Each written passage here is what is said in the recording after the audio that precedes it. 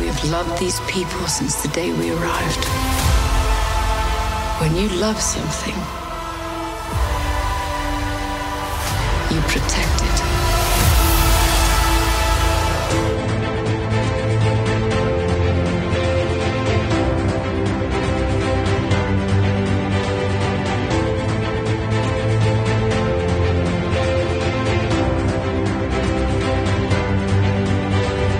Hello and welcome back to A Stark Contrast, where we discuss the differences and similarities from Marvel Comics to their MCU counterparts. And we are your hosts, Jeffrey and Di. Welcome back, everybody, What to is episode up? 16. 16, Jeff. I know. 16. Whoa. 16. Yeah. That's a lot. It's kind of crazy. Yeah. If you think about it, you know, like we're about to go into a new year. Yeah. And it's also like thinking back, like, oh man, what have we done this year? And then we're like, whoa, we're 16 episodes deep into a podcast.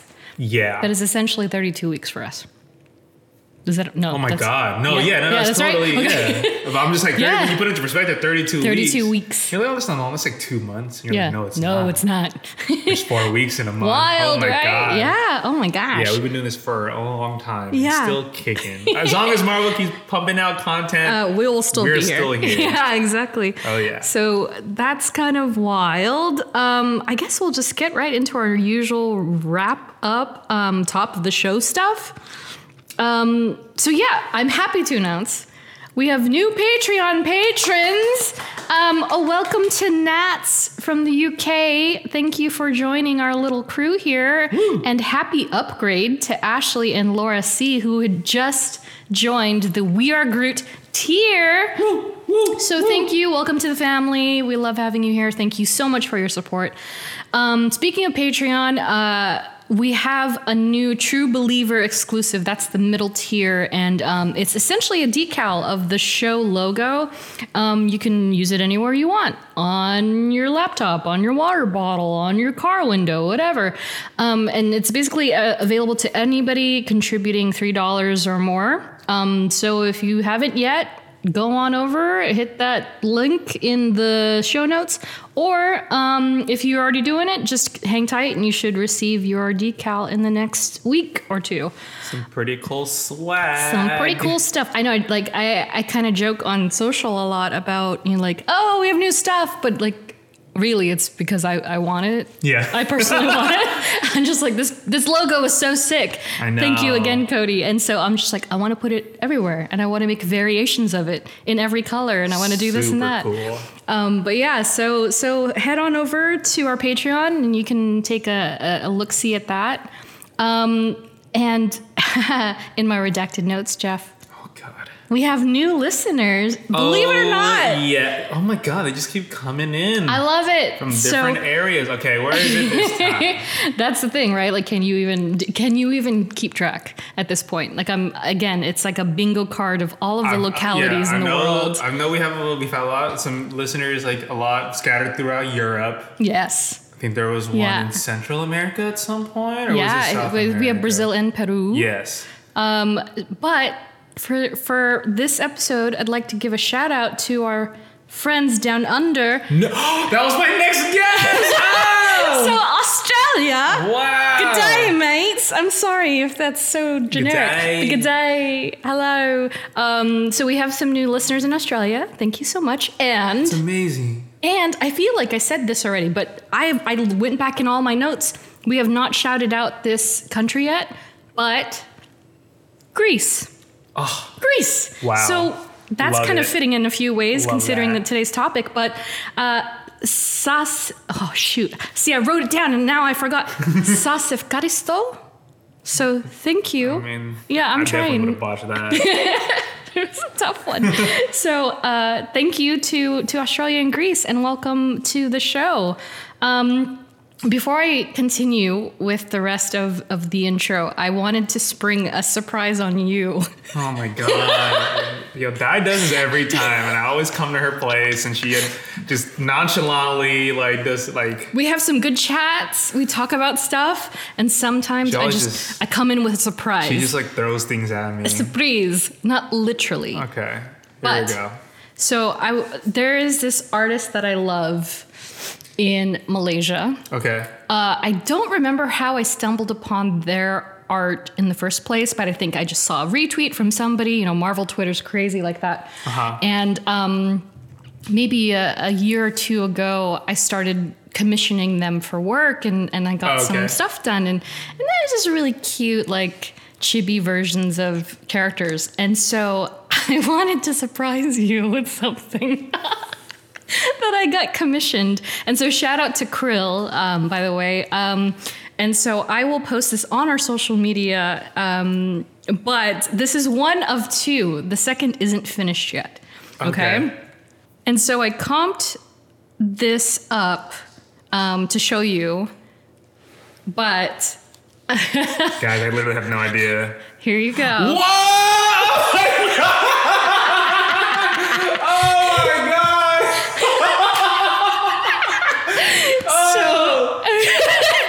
This is so good. You're so cute. Oh, I should have recorded you. Oh my gosh.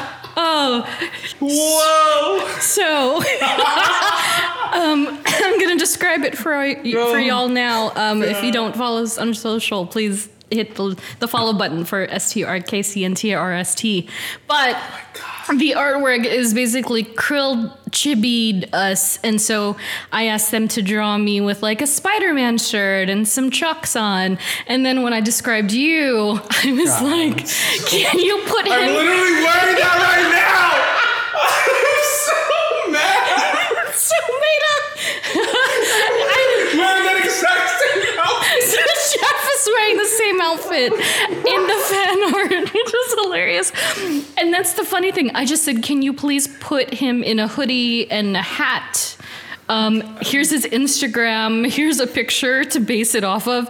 And they did the rest. They chose the I am pose. posting this on my Instagram.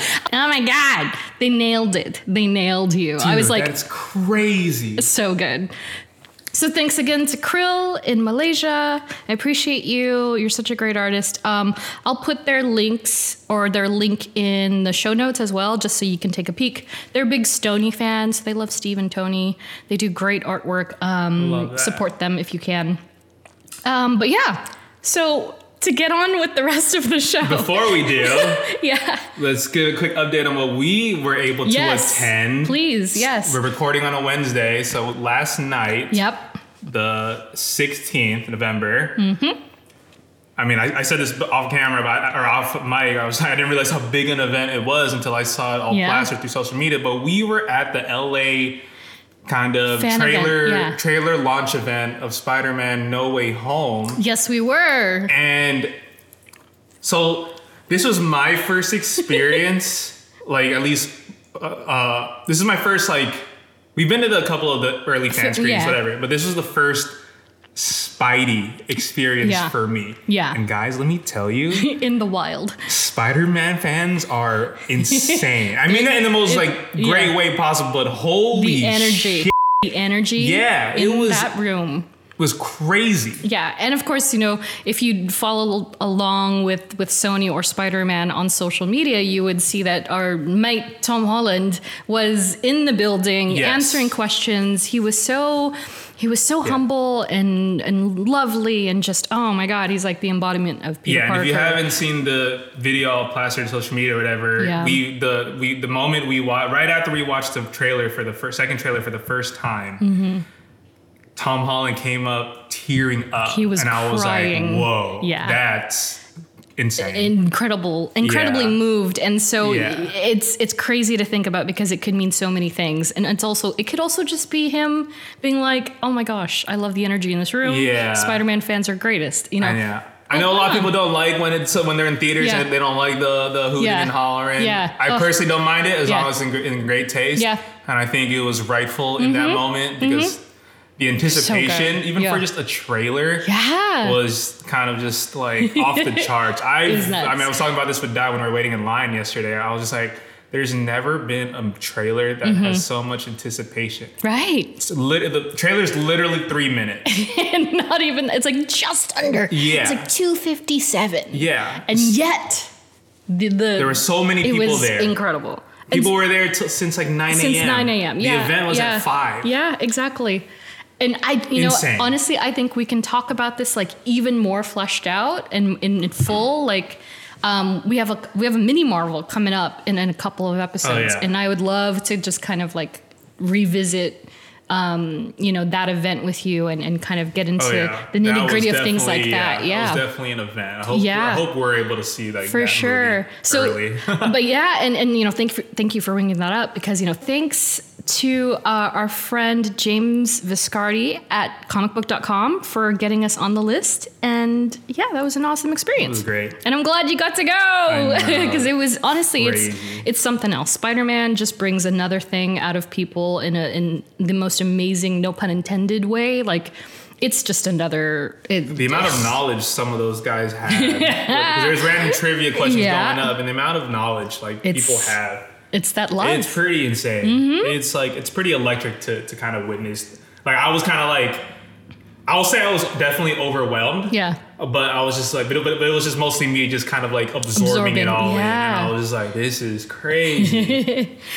Oh gosh. Okay. So with that, we will move on to today's episode. And of course, we're not experts. We don't claim to be. We're just a couple of nerds having fun and having a great discussion. And so if you have anything to add to the conversation, please hit us up. We'd love to hear from you. So this is a huge character lineup. Huge, okay? And so we've 15 episodes deep. We've done literally a couple of characters who have dual sort of identities or entities involved with them. And those are kind of hefty, because, you kind of really have to dedicate half to the first, like to Eddie Brock, for instance, and then half to Venom, because they are one unit. And so that easily is the same for this team. And so if you hadn't checked the episode title, we're going to be talking about the Eternals. Just in time for the film dropping. Yeah. And so we went to the we went to the special early screening. Right. We got a Marvel special. I can't talk. It's all that laughing. Oh my gosh. So we got invited to a special screening by Marvel for the film before its official release, and then I almost pulled a triple. And then I watched... 3 days in a row? Yeah, I went to the fan event the night after, and I was gonna go again on opening night, but I decided to forego it. And then I ended up seeing it again anyway, so I've seen it 3 times. You've seen it... Just the once. But I still... you retained really well. Yeah, and so before we get into it, I wanted to mention that, of course, they're created by comic book legend Jack Kirby. We've mentioned him a few times, and probably many more to come. And of course, their first appearance was the Eternals #1, July 1976. And so, if you'll let me, Jeffrey, I'd like to go into Jack Kirby just a little bit. Please. I mean, he's a legend, so yes. He's a legend, yeah. And I feel like, with someone like Stan, for instance, so many people were... they know him, they were exposed to him and who he was and the kind of creator he was and who he created. But people aren't, I feel like general public are not as well versed with Jack Kirby, who is a king in his own right, and that is his middle moniker, if you will. But Jack Kirby himself, he was basically the co-creator of many of our favorite characters.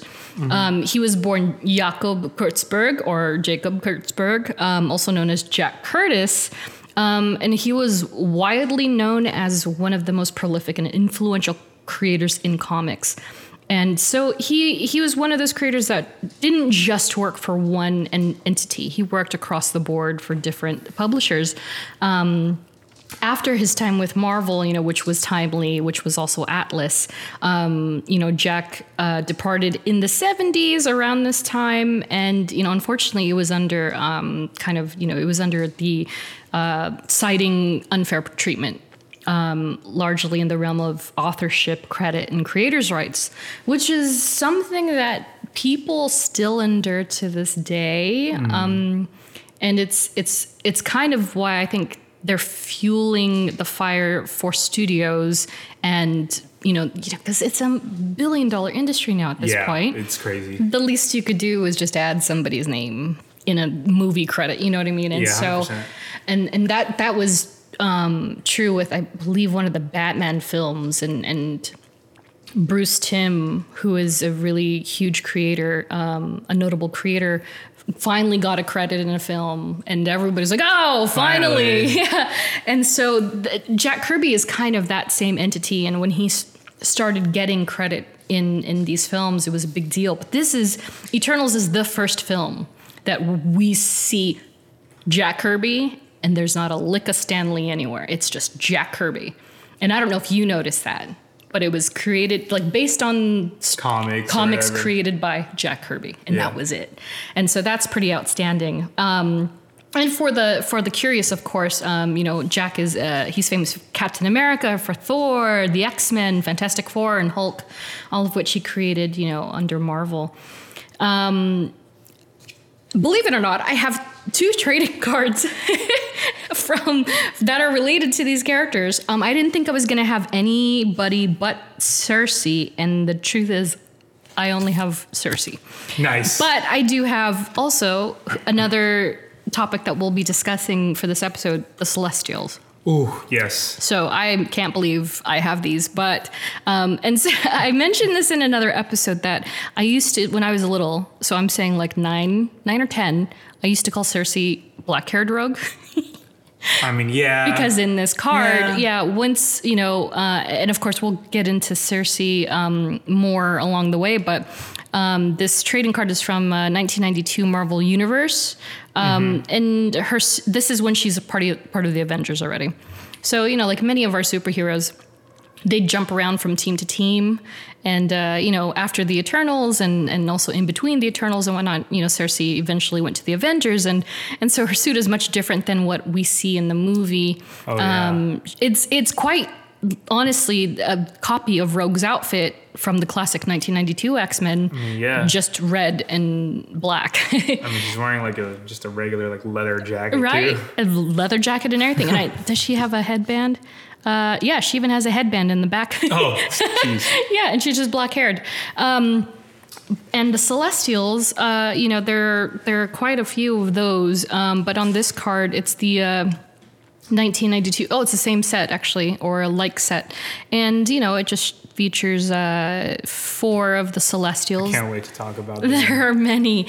So I'm not going to read the backs of those because we're gonna get into their details soon. Oh, yeah, we have a lot. Yeah. A lot. Yeah, and, so we'll get into those contrasts, but had you heard of the Eternals before this? So I'm not even going to hesitate. Yeah, no, yeah. Definitely no. Right. I mean, I feel like that's true for... I mean, maybe Celestials, in a very super surface level, obviously, with Galactus and all that kind of spiel. But no, never to this, not to the extent that the MCU has brought up about the Celestial being. Because even with Guardians, and we've talked about Celestials at this point. We've talked about the Guardians quite a few times. The Celestials quite a few times because of that film and their mention in other movies. And so it's kind of interesting that they've breadcrumbed this film in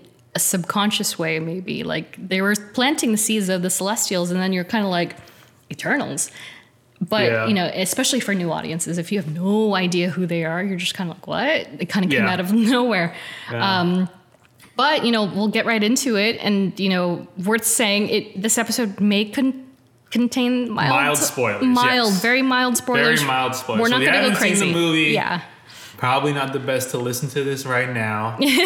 But, we're going to jump around from the movie to the comic book history. But if you don't want to get spoiled at all... Yeah. Wait a beat. Yeah. And of course, it's worth saying that the film will be on Disney Plus immediately after its theatrical run. So I believe that's mid-December. Yeah. So it'll be just in time for Christmas. So if you want to wait and hold back a bit, please do. Go for it, yeah.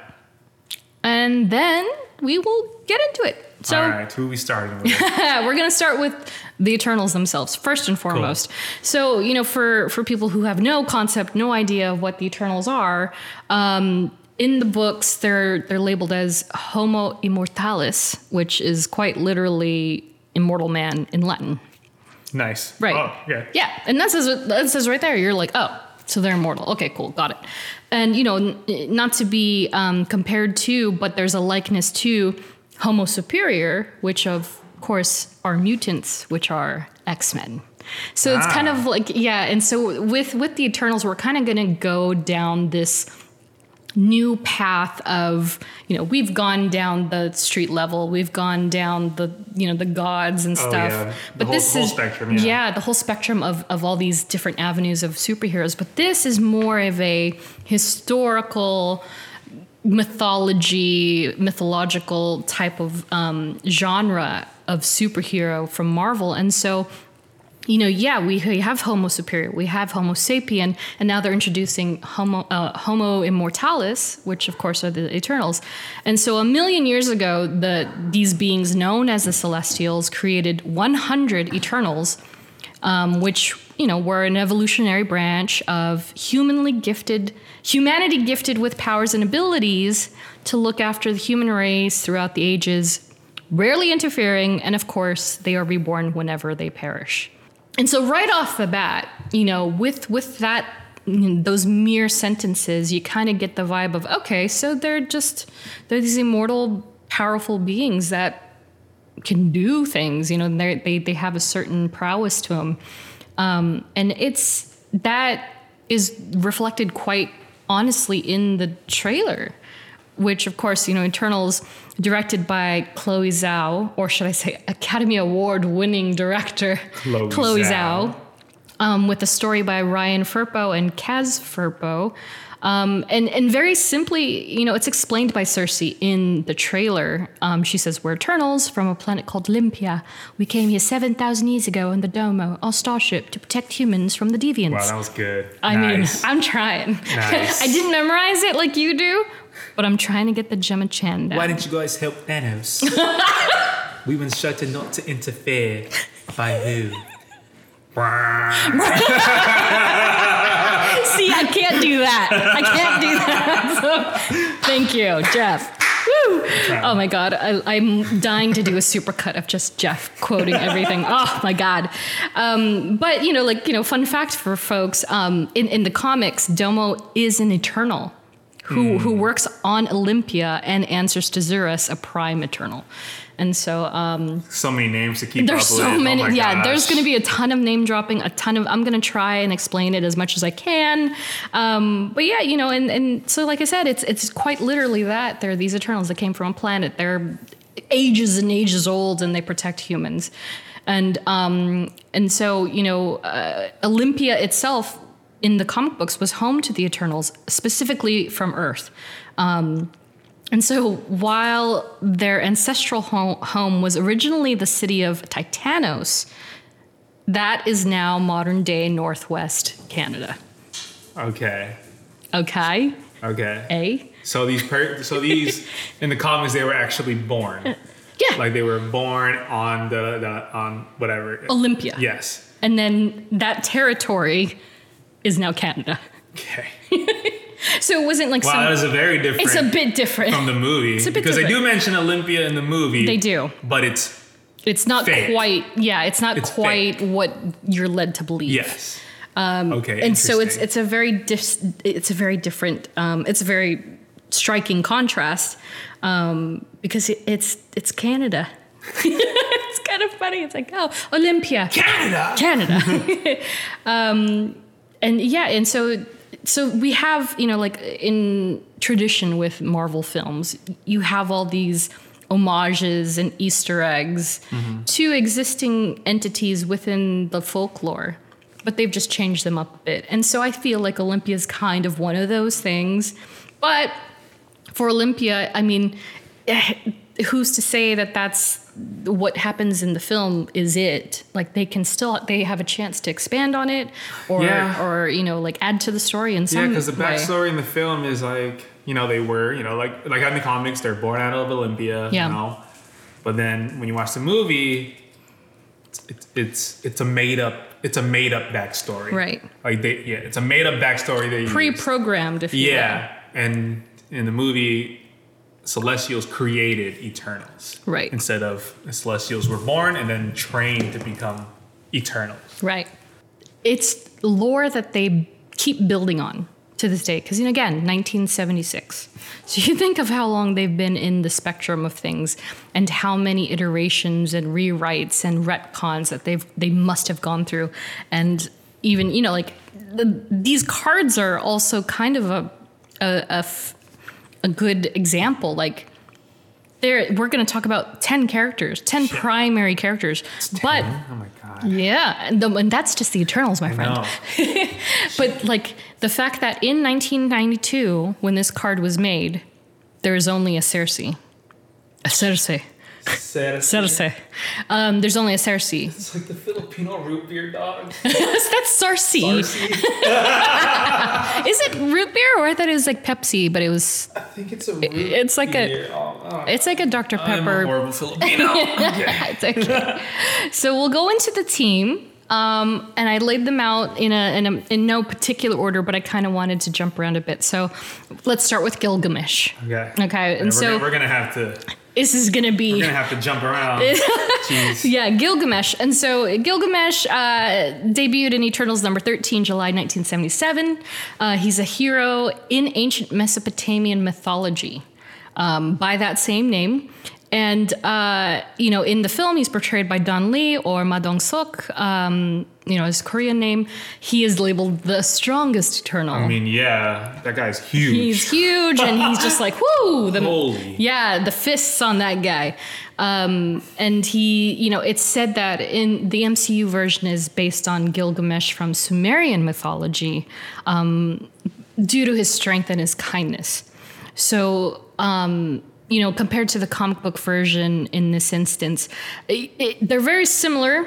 You'll find that as we talk about each one from, their origin, their comic book origin, they all seem to have this base suite of powers. That's kind of interesting because that's not, like with X-Men, I might talk about X-Men quite a bit off of the excitement of Disney Plus, by the way.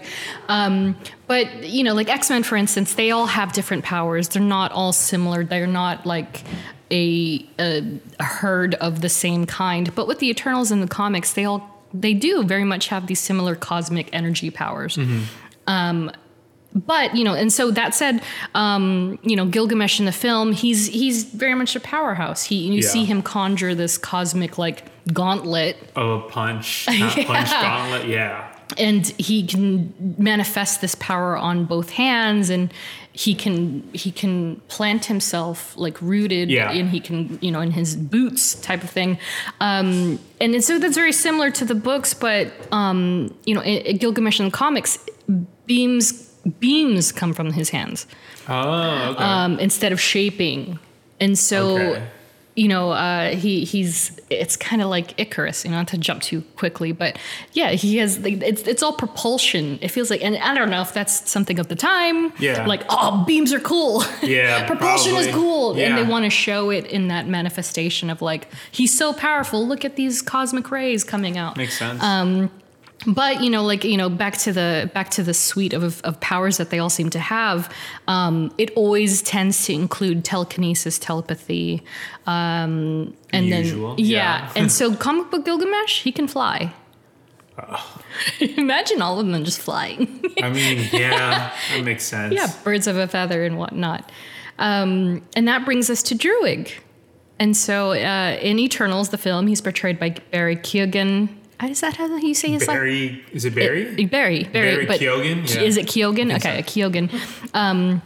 Whose power is mind manipulation in the film. He was great too. He's so good. Loved him, yeah. We'll talk about it later, but my gosh, he was great. And the comic book character, his counterpart, debuted in Eternals number 11 of May 1977.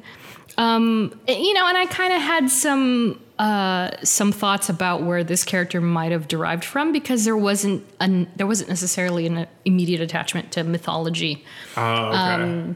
Like you'll hear with the rest, but his name is kind of a giveaway. It's very close to Druid, which of course are a member of learned class among the ancient Celts. who were priests and teachers, judges, that such. Okay. So druids and druid, maybe. And so, yeah, like I said, you know, in the film, he's mind manipulation, but in the books, he has super strength. Again, the suite of same powers. He has telepathy, telekinesis, teleportation, and he has transmutation.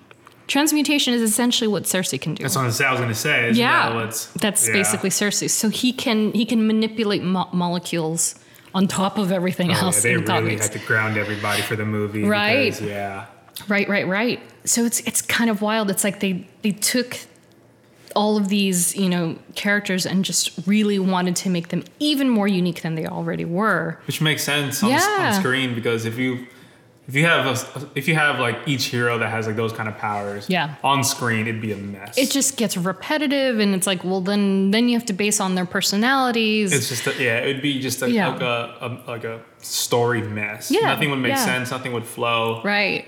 Like everything would be all over the place. Yeah, I agree. And then we have Phastos, who, aka Phil Stoss. Did you know that was his last name? Phil Stoss. No, I did not. It's Phil Stoss. And so that's one of those things that they do in the comics quite a bit too, where they have a play on words. And it's kind of like, you know, if you've been to Haunted Mansion at Disneyland, you see the tombstones, and they have those like names. Oh yeah, for sure. I forget. I can't think of any right now, but Just in Time. Just in Time, for instance. Yeah. So Phastos in the film takes on the human named Phil Stoss. He's portrayed beautifully by Brian Tyree Henry. Great. He's so good. And, you know, we see him as a weapons and technology inventor. And it's said that, you know, in the recon that I did on Phastos, he's based off of Hephaestus from Greek mythology, who was the god of the forge. Okay. Which makes total sense. I was like, that's great. How does the comic sound? And it's just like you said, it's kind of like, well, okay, yeah, if in the books, they, you know, Kirby kind of intended them to have all of the similar like base power in their, you know, like at the heart and soul of each character, that which unifies them, I guess. Yeah. It's neat that when they went about it in the MCU way, or at least in a modern comic way leading into MCU, that they would base them off of Greek mythology and Roman mythology, because I mean it's so rich in lore, which is like great stuff, you know. Yeah. And so for Phastos in the comics, he debuted in Eternals Volume 2, number 1 in October 1985. Okay. So he came a bit later. Yeah. And, you know, it's worth saying that all of these characters look very different from what we see now. And Cersei is like just one thing. And this is not even the original Cersei. The original Cersei did wear green, and she had like a more, you know, again, it's of the times. She had something that is more generic and simple, but also a little kind of Greek mythology looking. But for Phastos in the books, he had super strength, invulnerability, concussive force of energy manipulation from the eyes and hands, psionic abilities, and teleportation. So he was kind of a mixed bag. Oh my gosh. Yeah. Right? I mean, totally makes, And so to then change him up a bit and make him like a god of forge, like Hephaestus, that's pretty, I mean, it's like, we haven't, aside Tony Stark, we haven't really seen that in the MCU. This man literally can create anything. He can create anything. I mean, you see it in the movie, like... including a plow. That's what I liked in the movie about, when they were sent to, like, kind of, like, guide humans and protect them and stuff. Mm-hmm. I love how through each era, like, he was only allowed to create a device or something only for the times. Yeah. Like when Ajax was like, that's too advanced for their time right now. Let's just, you know. Let's pull it back. So I like that, because like that means he has it already. Mm-hmm. He's like, I'm ready to unleash like this early 2000s technology in like early 1700s. Yeah, yeah. Can you imagine? Oh my gosh. That's crazy. Yeah. Yeah. Do you know, okay, what was your...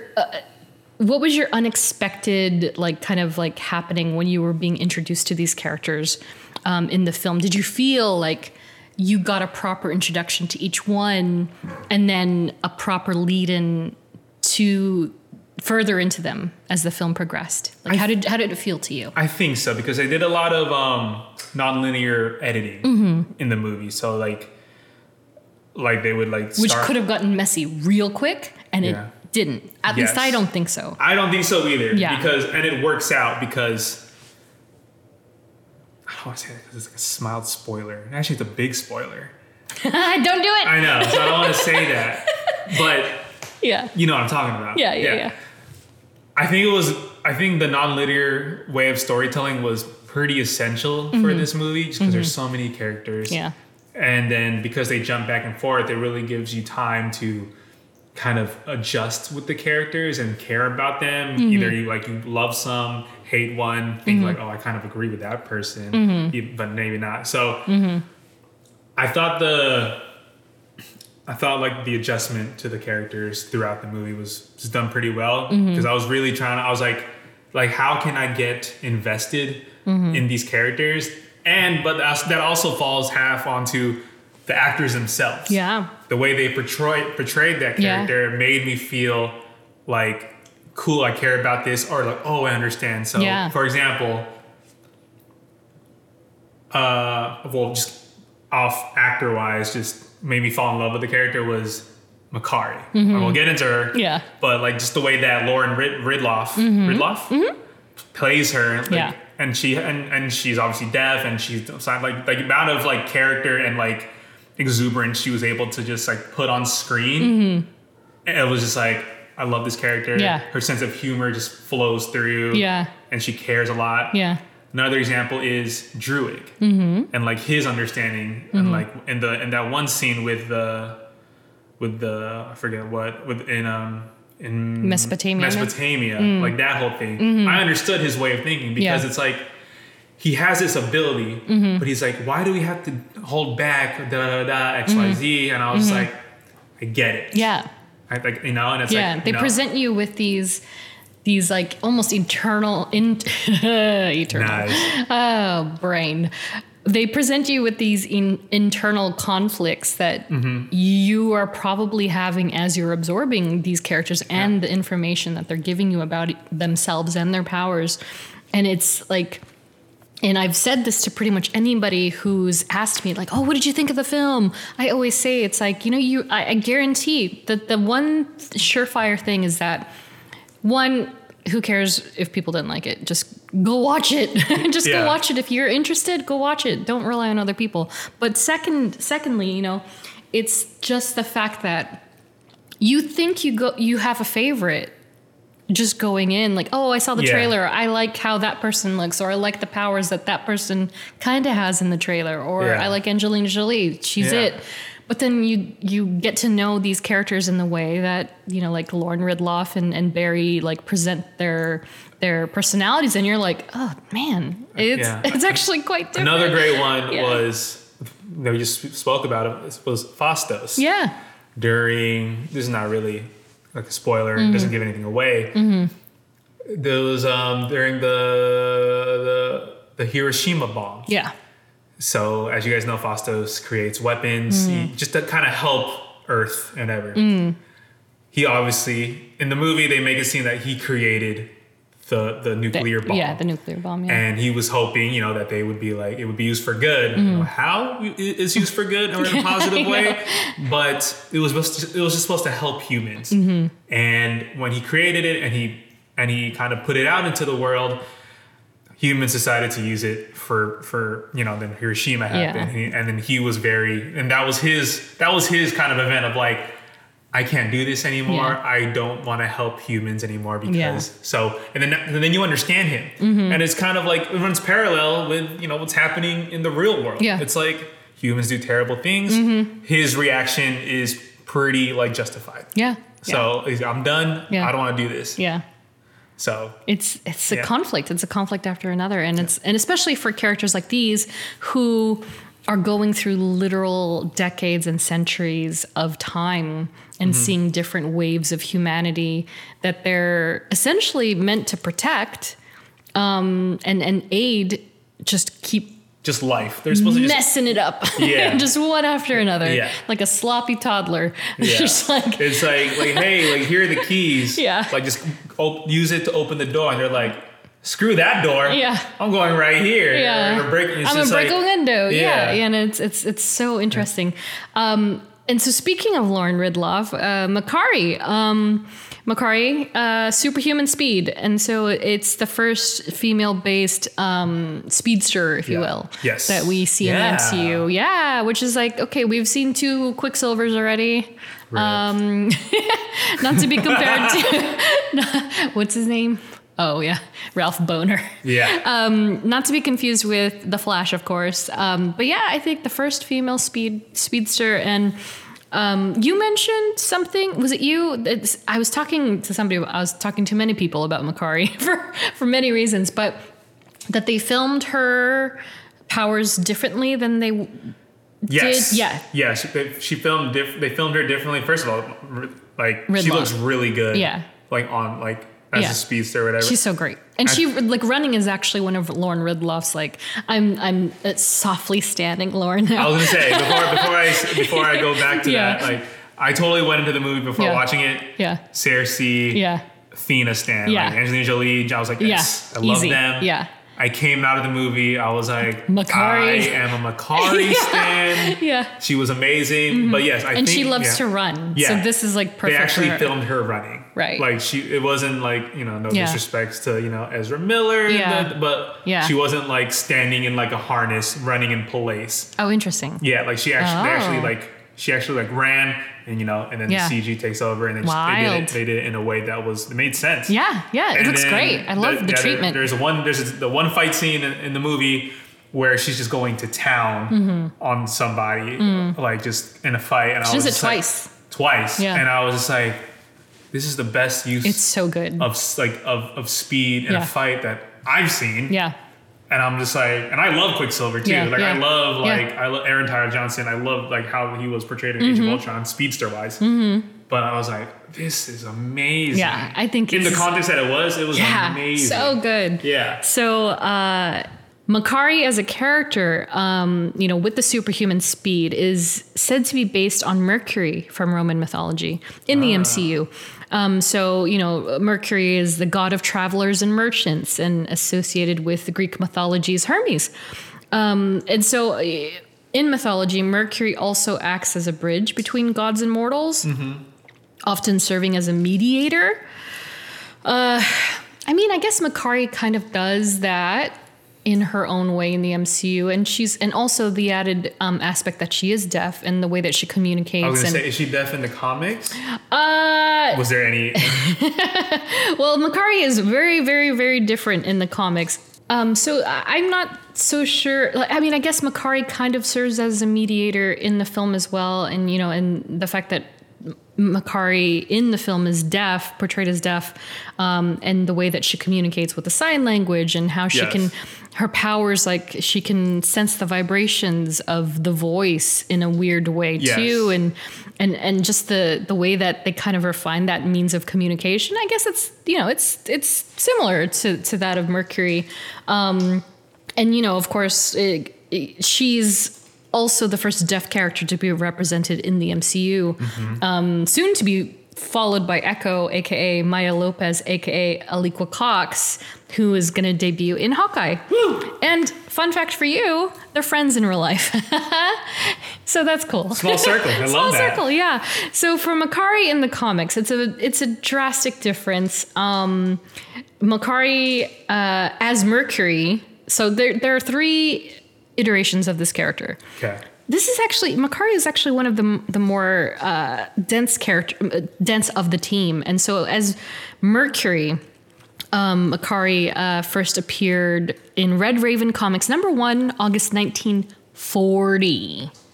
36 years, predating Eternals. Wow. 36 years. Okay. And the interesting thing about that is that the publication history for Makkari, even though it's different names, it's still threaded through like it's the same character. which isn't very common with many. Like, they're just like, okay. Yeah, like say, had they not done this, Mercury was one character. And then Hurricane, which is another one, is another character. But now, in this instance, Mercury first came, then was followed by Hurricane, who debuted in Captain America Comics #1. Captain America Comics #1 in March 1941. And then finally, as Makkari, Eternals #5, November 1976. So the character already had 30 years in the comics world before actually becoming the Makkari before an Eternal. And so, you know, with the comic book version, again, the same suite of powers of cosmic energy. You know, Makkari in the books also has psionics. So telepathy and telekinesis is a big thing for them. They all have mind powers. Jeez, basically. Yeah. The mind powers, cosmic propulsions, those are the basis of the Eternals in the comics. With this core team. Super everything. And is also a genius in creating, designing, and operating vehicles and other modes of transportation. I mean, damn, they're all so well-rounded. Yeah, I thought this was interesting because it's a facet that you kind of almost see in Phastos in the MCU. Yeah. So it's almost like they went, okay, Makkari's dope already. Maybe we take this comic book 100%. Route and then toss it to Phastos, maybe? I'm sure in like the pitch meeting or whatever. Gosh, can you imagine? They're probably just like, look, so I know these characters in the comics, they have so many powers each. Right. I think we should split them up. Yeah, exactly. Or else there would be an unstoppable force. Exactly. And it would help. And it would help with storytelling. Yeah, exactly. There's no sequel. They're not coming back. Yeah. They finished the movie. They're good. It's it's 10 people or 8 people who are just like the most powerful beings in the world. Yeah. And if you were to put that on screen, it'd be like, well, where were they this whole time, kind of thing, you know? It's just like, exactly. And an interesting thing about Makkari in the comics is that, like, their thing, quote unquote, because, you know, every hero has a thing. Their thing wasn't necessarily that they were fast or a speedster. Like, Makkari chose to work on being the fastest Eternal. Oh, okay. So it was something that Makkari just decided, okay, you know what? I'm going to be unique in this way, and I'm going to be the fastest Eternal that ever existed. Yeah. And so that I thought that was pretty cool. And, you know, like, I didn't say this, but, like, growing up, you know, I knew them, but I didn't know each one as individuals. So this whole thing was a super learning process for me. I went back and I started reading the old ones, you know, from the get-go, and it was just like, man, I get it now. Like, they're kind of like a hidden treasure, and I get why Silver Age comic collectors like this group, and why, if they saw the film and maybe didn't like it, I can understand, but also, like, it's such a great take on them that it's kind of like, why dislike it? But and like another thing on like Makkari, like, and she's played by a deaf actress. This is a Makkari podcast now. Well, what I love about her power and why she's played by a deaf actress. Yeah. And like another one of her powers was like, obviously she's super fast, but then she has like this sonic boom that's like, you know, and it's like, that makes sense that she's deaf. Yes. That's exactly what I was going to say. You know next. what I'm saying? Like, it was like, well, what if you do that? Doesn't that like blow out your ear? Wouldn't that affect your ear? And it's like, well, now it's just like, it makes total sense. It makes sense. Yeah. Because like, if someone else had perfect hearing, like, oh, they're doing this sonic boom. And that's like faster than like this, that's louder than this, whatever. Yeah. Than the sound of whatever. I'm horrible at science. But like, it will blow your ears out. So then now that when you have it played by a deaf actress, the storytelling and the character background just makes sense. Yeah. And like, she's amazing, she's powerful, she can go as fast as she can. As she wants. Yeah. See, and that's the kind of exposition that needs not to be told and shown to you. And you hope people will get it. Right, you know? Exactly. Because it's true, because like, you know, and it's the same as how you said, like the way that they present the powers of Makkari and the sounds that they couple with what you're seeing. Yeah. You have your mind. I mean, most minds would generally put 2 and 2 together and be like, "Oh, like that's why she's able to have that power." Right. You know, like it's just someone simple who science. Had hearing, had that power, it'd be like it should affect you at some point. Yeah. But like, because it's her. It's like, it makes sense. It's very interesting. So from there we'll go to Sprite. who's portrayed by Leah McHugh. And so in the film, we see Sprite has projection of lifelike illusions, and she can create things and manifest them out of essentially nothing. And she has the physical appearance of a 12-year-old child. It's said that Sprite is based on numerous sprites and tricksters from European mythology, which is, of course, that's innocently true. I mean, yeah, we see it even in the ending credits artwork, like there's a poster of Houdini and there's a sprite on his shoulder, like whispering in his ear. And it's like, oh yeah, you've seen this character in history, throughout history and fiction and what have you. And the sprite in the comics debuted in Eternals #9, March 1977. It's interesting because there's a quip in the movie that includes Peter Pan. We won't say it because it's nice to hear it in the film. Yeah. But in the books, apparently it was said that Sprite appeared in history. Sprite appeared to an author named J.M. Barrie and inspired him to write Peter Pan. Wow. Yeah. So if you've seen the film, that should resonate with you in some way. If you haven't, then there's a little Easter egg for you. Her stories in the movie is pretty. It's pretty devastating. Yeah, it's great. We won't say how, but it's when you think about it and then you see it, you're like, yeah, she's going through it. Yeah, it's you know what, and it just dawned on me without spoilers, without context. It reminds me of Interview the Vampire, Kirsten Dunst. Okay. Yeah, but in the books, slight age difference. 11, that was my next question. 11-year-old appearance. But I do have a pop quiz at the end of this, which is semi-related. So that's why I'm avoiding certain particulars about things. All right. So Sprite is quite similar in the books.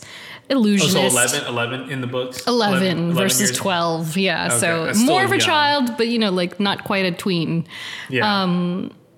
Is that a Britney Spears song? God, I hate me. I'm not a child. Oh, it is not yet a woman. It is. Wow. I'm good. Oh my God. I seeded that one. Oh, free Britney. She's free. She's free. And so, how about a little Kingo?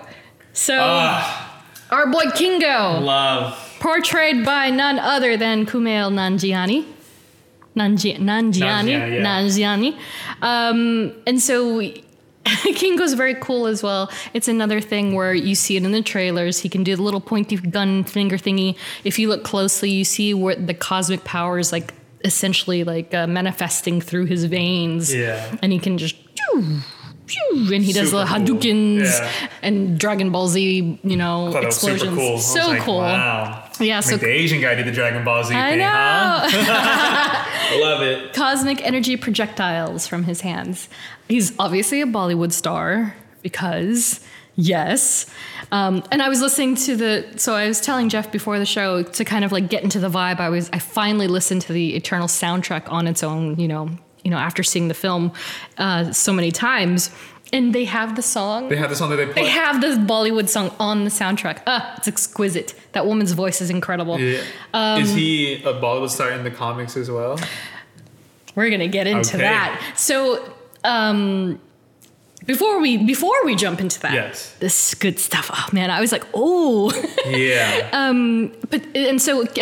MCU Kingo is said to be potentially based off of Kingu from Babylonian mythology. See, they're jumping all across the globe. Every single piece of mythology. Yeah, and not just and again, it's something I appreciate that they're not only taking from Roman, they're not only taking from Greek, but they're going all around Macedonia, Babylonia. Much about that. Much mythology. Yeah, I used to be in a mythology nut when I was little. I loved it because of my namesake. My dad was like, "Oh, you're named after Princess Diana and Diana, goddess of the hunt," and I was like, and then boom, it just launched you into a wormhole. Oh yeah, just over. And so, So, potentially, King Go is potentially based off of King Gu, who in Babylonian mythology received great power from an armor breastplate and then eventually perished, but his blood then helped create the first humans.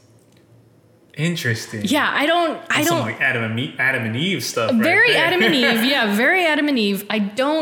I personally don't quite see that correlation with this version of the character. Yeah. But it's a good assumption. King Gu. Okay, yeah. Cool. And so in the books, King Go Sunen. Okay. Debuted in Eternals number 11, May 1977, hailed from the Japanese prefecture of Hokkaido. Japanese. He's Japanese in the comic books. Whoa. Yeah, which is a far cry. Well, not so far. Yeah, but he's not. It's a switch a little bit. It's a switch. It's for sure a switch. And so, to answer your question, he is not a Bollywood star in the comic books. Interesting. Yeah, but he does have similar attributes to King Go's story in the MCU. Cool. Being that he's a film star. Well, so it's like a Japanese equivalent. And his powers are like the rest of the comic book versions with all the cosmic, all that stuff. However, the comic book version of Kingo, Kingo versus Kingo, he prefers to practice fighting as a samurai. And so he uses daisho, which are katana and wazakashi. Uh-huh. So Interesting. So like Makari, they have these powers, they can do these things, but they're like, I choose to do this. Interesting. Yeah, he's got a very, very, very, like, it's super cool. This is a super cool background for him. And I didn't expect that. Like, I've seen Kingo before, but it didn't occur to me that it was that the historical background, that the tradition of that character was just a completely different culture. Yeah. Which is super cool. That's super cool. Yeah. And it's like the way that they went, it's like, wow, it's crazy. Yeah. And, again, of the times, like maybe in the 70s, Japanese culture was it was kind of like a new venture in this way to kind of explore it in a superhero term. Whereas in modern day, like we haven't seen very many, of the other Asian countries superheroes, and like Kumail is a superhero. That's crazy. So to bring the culture and just the dialogue of that into the MCU the way they did, I think they did it great. I mean, it just works. Yeah, it worked, right? Like you would never think like they just completely changed it. Yeah, he's great. Oh, he's so good. And then we have Ajak, who is portrayed by Salma Hayek. And so in the MCU is the healer, the bridge between Eternals and Celestials, and is said to be based on Ajax of Greek mythology, who is said to be Ajax the Great of Homer's Iliad. Okay. So that's another deep dive into Greek mythology, but essentially a very strong character. And in the comics, Ajak debuted in Eternals number 2, August 1976. And I love these little nitty-gritty details that they give some of these characters, because to see the MCU like equivalent makes it more fun. So Ajak in the comics was an archaeologist, strength and brawn, comparable second to Achilles. Yeah. Interesting. So that's strong. And so it's kind of like thinking, okay, well, they took brute strength and changed it into just like a feminine sort of like strong, able-bodied, independent, strong of like character. Yeah. Like they just transfixed it a bit, Yeah. And then again, same powers, the telekinesis, telepathy, the cosmic stuff. Team. Yeah. It's unstoppable. Plus the molecular manipulation. So only a couple of them got that. The transmutation, right? But in the books, Ajak can rearrange molecules of mass up to 990 pounds. Okay. 450 kilograms. The period of manipulation lasting up to a minute. So. Okay. Yes, which is something we kind of see in the film, but from Cersei. Yes. So again, they're doing the thing. I mean, yeah, because all Ajak can do in the movie, is she's a leader. She's a leader, like emotional leader. Yeah. She's kind of guiding everybody. Mm-hmm. You know, she instills everybody's kind of like confidence and, you know, like this is who you are type of thing. Mm-hmm. But she's also the healer. Yeah. Of like of everybody. Right. So that's crazy. And so it's kind of like you wonder, okay, well, if Ajak in the comics can rearrange the molecules and such, does that kind of equivalent of like healing? Yeah. Maybe in a way. Yeah. So that's an interesting little comparison there. And then we have Thena. I was like, how many do we have left? Oh, we have this many. And then like you mentioned someone that I wasn't thinking of. And I'm like, oh my God. We're getting into them, man. Thena, your girl. We have Thena, my girl, my queen, of course, portrayed by Angelina Jolie. And she's presented as an elite warrior, which is very obvious in the trailer. You know, immediately got some like Gamora vibes. I was like, oh, it's like Gamora, but not, because, you know, just the swords play and just the way she moves is very graceful. And maybe she's far more graceful than Gamora even, but, you know, she's got weapons forged of the cosmic energy, and easily said she's based off of Athena of Greek mythology, the goddess of wisdom and war. And so to do a quick little nugget on Athena in Greek mythology, she was born of Zeus's skull and thus possesses boundless knowledge.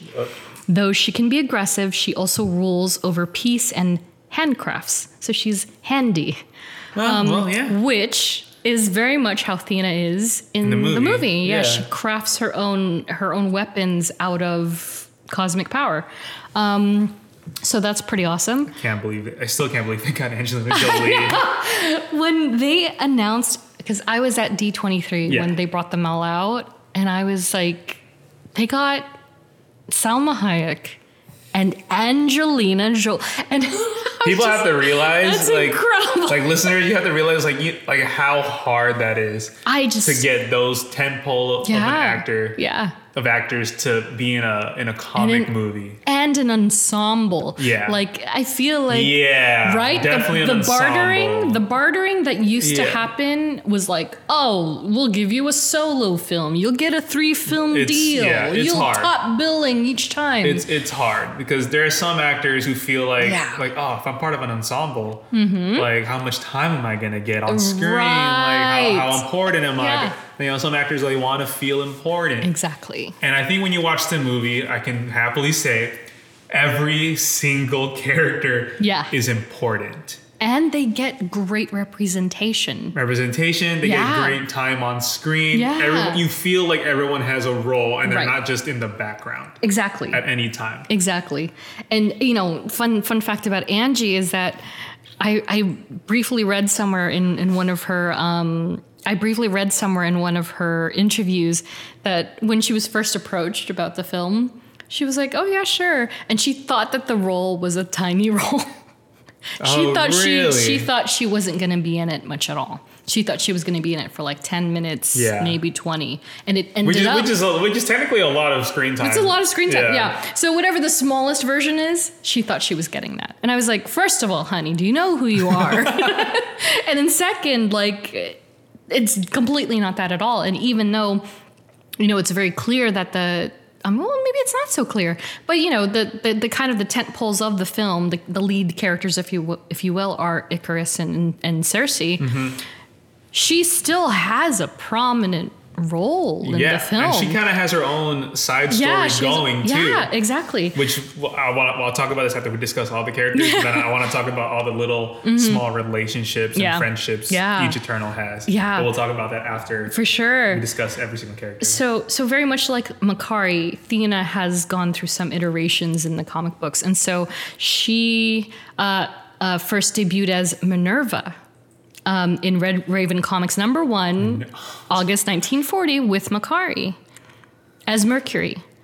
So they started out as these very mythological, characters. Isn't Minerva the character that Gemma Chan played?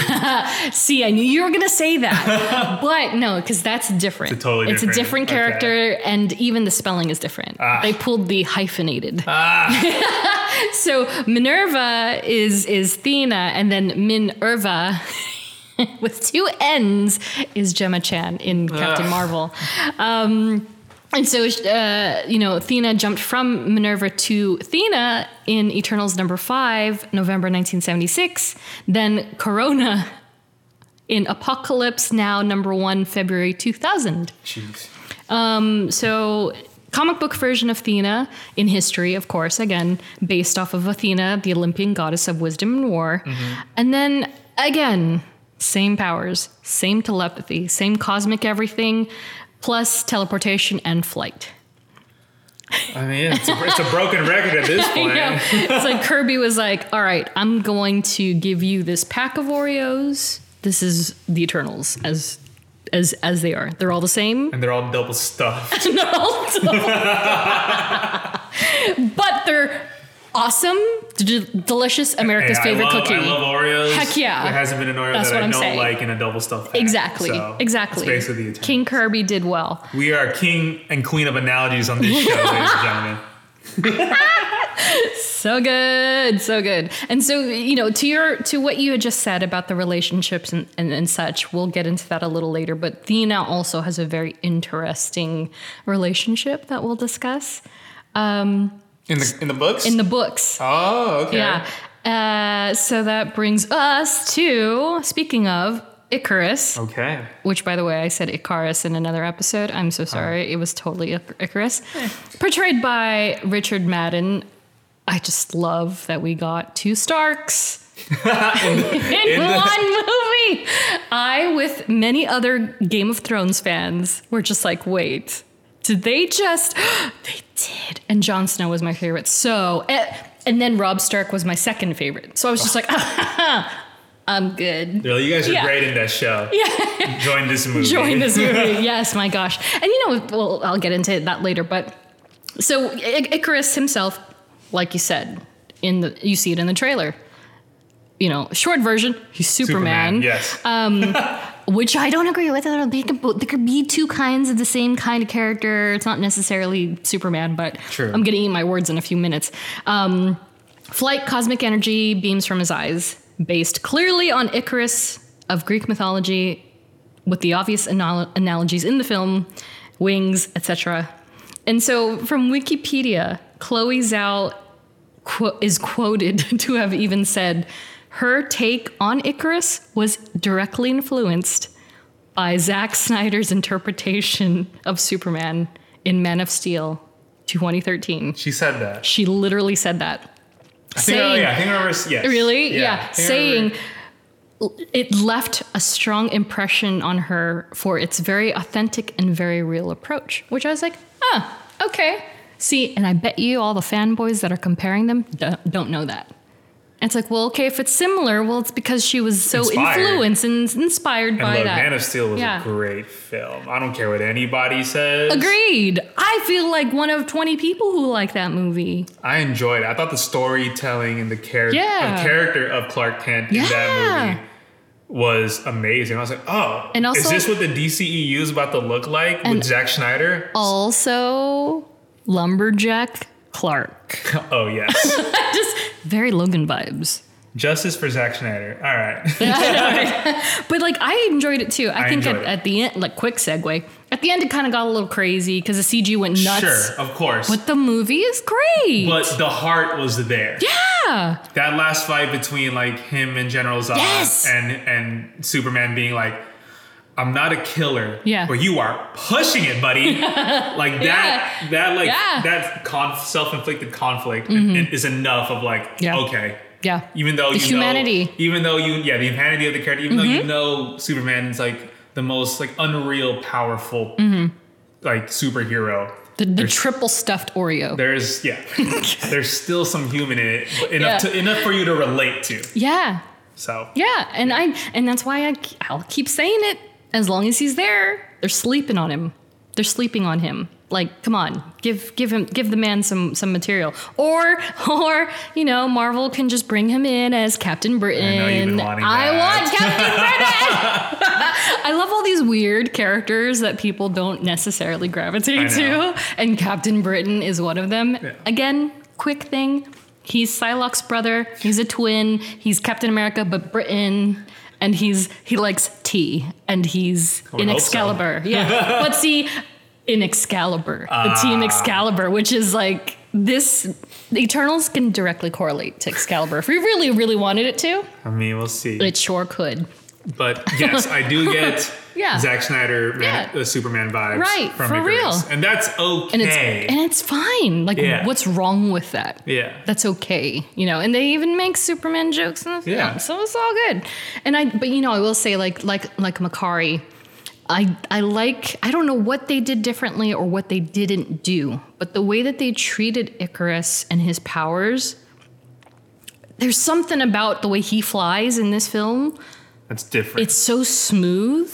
And I don't know if that's Richard Madden or if it's just something that they're doing with the way that they do the production. Maybe. But he just, it was so seamless to me. I don't know what it was. Maybe they have him on a harness. Yeah. And then it's smooth enough so then they can just segue into full CG. I guess so. Great. Whew, he was good. But like we said, they did it amazing with Makkari. Yeah. So they got to do it well with Icarus flying. I can't wait to see the assembled for this film. I'm so excited for that. I love those. Yeah. Oh, they're so good.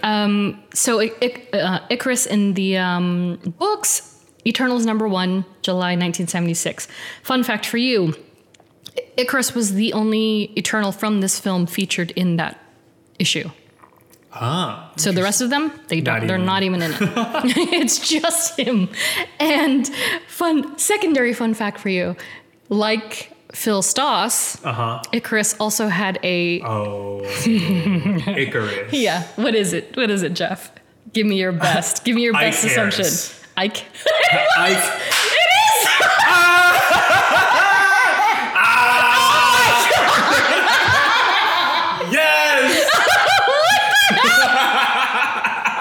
And it wasn't even a pop quiz question. Ike Harris, yeah. So in the issue, his name is Ike Harris. Got it. My gosh, yes. Oh, you're so good. Sheesh. So yeah, like the MCU, very much based off of Icarus from history. I can't get over this. Oh my God, Icarus. Yes. Icarus strikes again. He's truly one of the most powerful Eternals. Second only to the aforementioned Eternal I mentioned at the top of the show, Zurus, who, by the way, is Thena's father in the books. So that makes him... Think of the Eternals family tree now. That makes him Thanos' uncle? Yes. So, which we're going to get into a little later. 100%. But yeah, so Zurus is Thena's father, and so it's said that Zurus is essentially the Marvel equivalent of Zeus, who is Athena's father. Geez. So there you go. There's your comparison for that. And then once again, the double stuffed Oreo has all those powers. But on top of that, on top of the stuff that we've already mentioned, he has regeneration, teleportation, etc. Yeah, they're so powerful. You can't even fathom. And I feel like that's the reason why they weren't so mainstream for quite a while. Just because it's what do you do with characters that are so invincible? They kind of win 10 out of 10 and they don't times. die. Yeah. They're reborn each and every time. So now we have a pop quiz, an actual pop quiz. Okay, and these are going to come back to back. There's 2 in a row, but I have we have one more character to talk about. So she's going to be your buffer. But okay, here we go. Speaking of Icarus, yes, Jeffrey, yes. At what speed does Icarus fly? Miles per hour. Multiple choice. Cool. Is it 200 miles per hour? Okay. 850 miles per hour? Jesus. 669,600,000. Damn it, Die. What the hell? What? You know me, bro. You know how I do. I gotta give you an easy number, and then I gotta give you 669,600,000 or 490 miles per hour. Go. Let Icarus lead the way.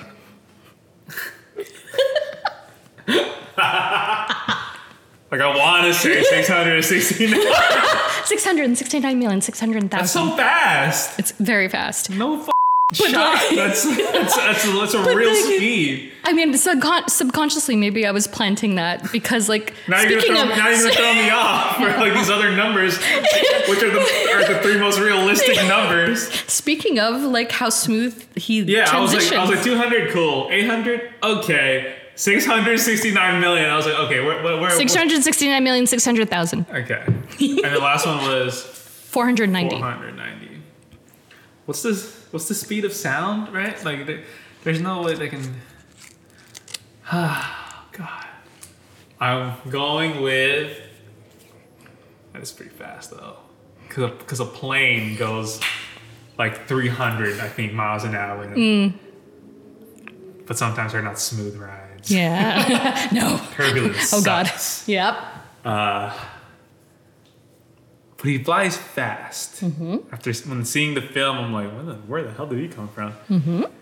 I will say 600. Whatever, the fourth choice. 490. 490, sorry. So 490. Yes. He was looking me dead in the eyes, like trying to read me just now. Yes. 490. Final answer. Because 800 seems... Final answer, 490.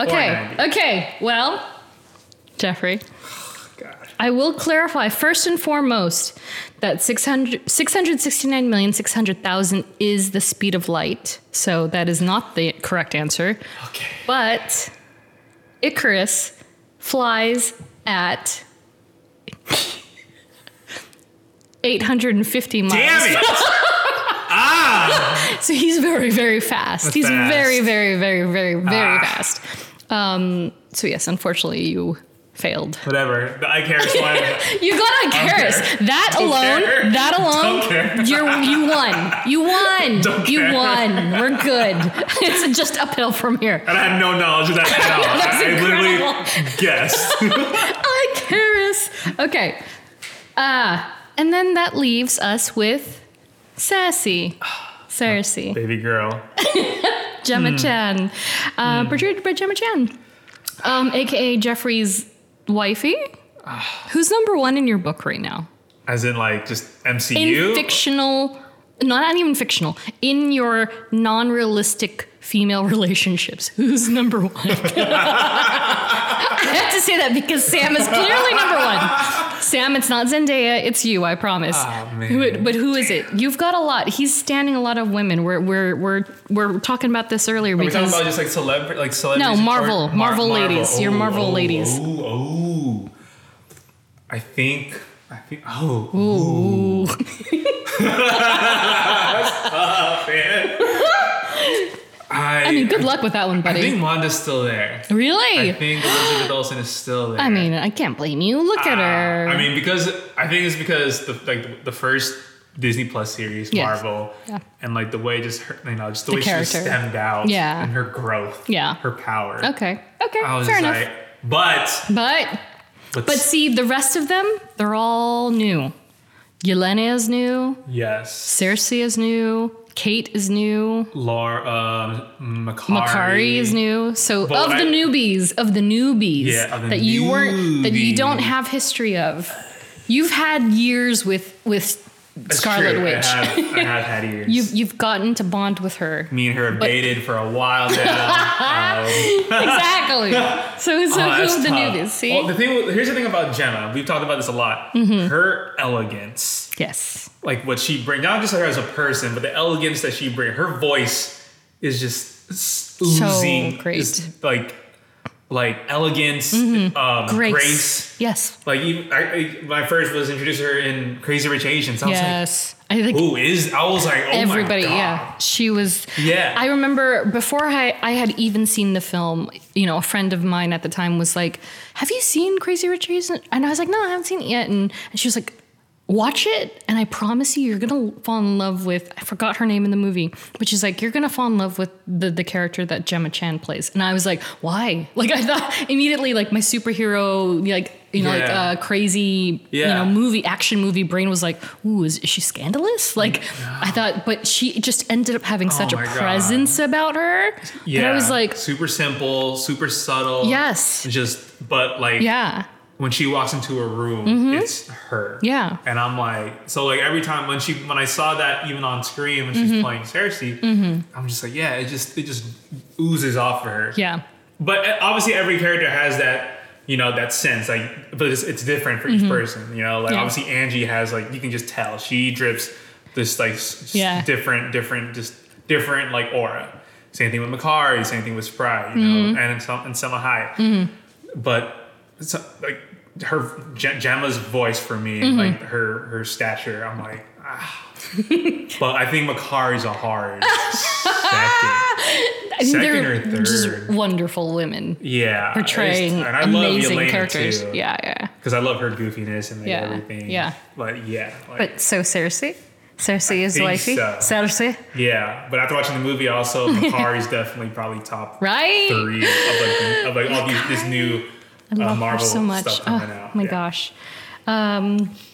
So yes, Gemma Chan, portrayed by Gemma Chan, in the film, like we briefly mentioned, manipulates and transforms matter through physical contact, so which is basically called transmutation.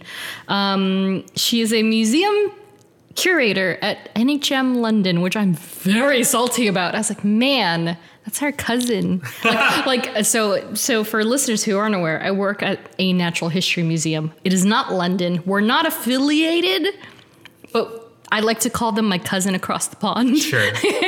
And so like the minute they showed the front, I was like, oh, the social media people are probably having a field day right now. Like, oh, this is so cool. Jealous for all the right reasons, I promise. And it's said that Cersei, the character, is based on Circe, spelled Circe, of Greek mythology, a powerful sorceress who can transform humans into animals through combination of magic and drugs. Whoa, that's interesting. It's an interesting derivative. Yeah. I see the similarities a little bit.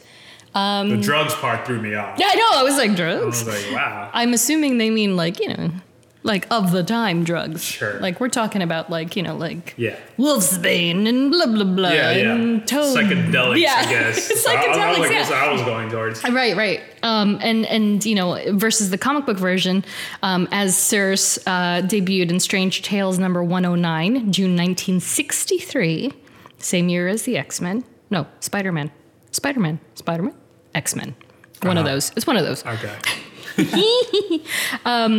It's X-Men because you know how I remember that? Oh, this is so dumb. I remember that because Cyclops is 6'3". Nah. Okay. Yeah, exactly. Yeah. That is all I have to say about it. Same year as the X-Men. And as Cersei debuted in Eternals number 3, September 1976. So again, Icarus, only one that made it from the get-go. Yeah. And which is funny because then, like I said, Cersei kind of eclipsed him in popularity. But the comic book version of Cersei, again, same powers as the rest, but the focus with her is the transmutation, including sentient beings. And in addition to that, is also multilingual, a fashion designer, and a great dancer. Huh. Which they kind of cover. All of those they kind of cover in the film. The dancing thing. Yeah. So I was like, oh, that's nice. And that, of course, was not a spoiler. It's just a simple observation. If you're watching the film, you will see these facets of the character.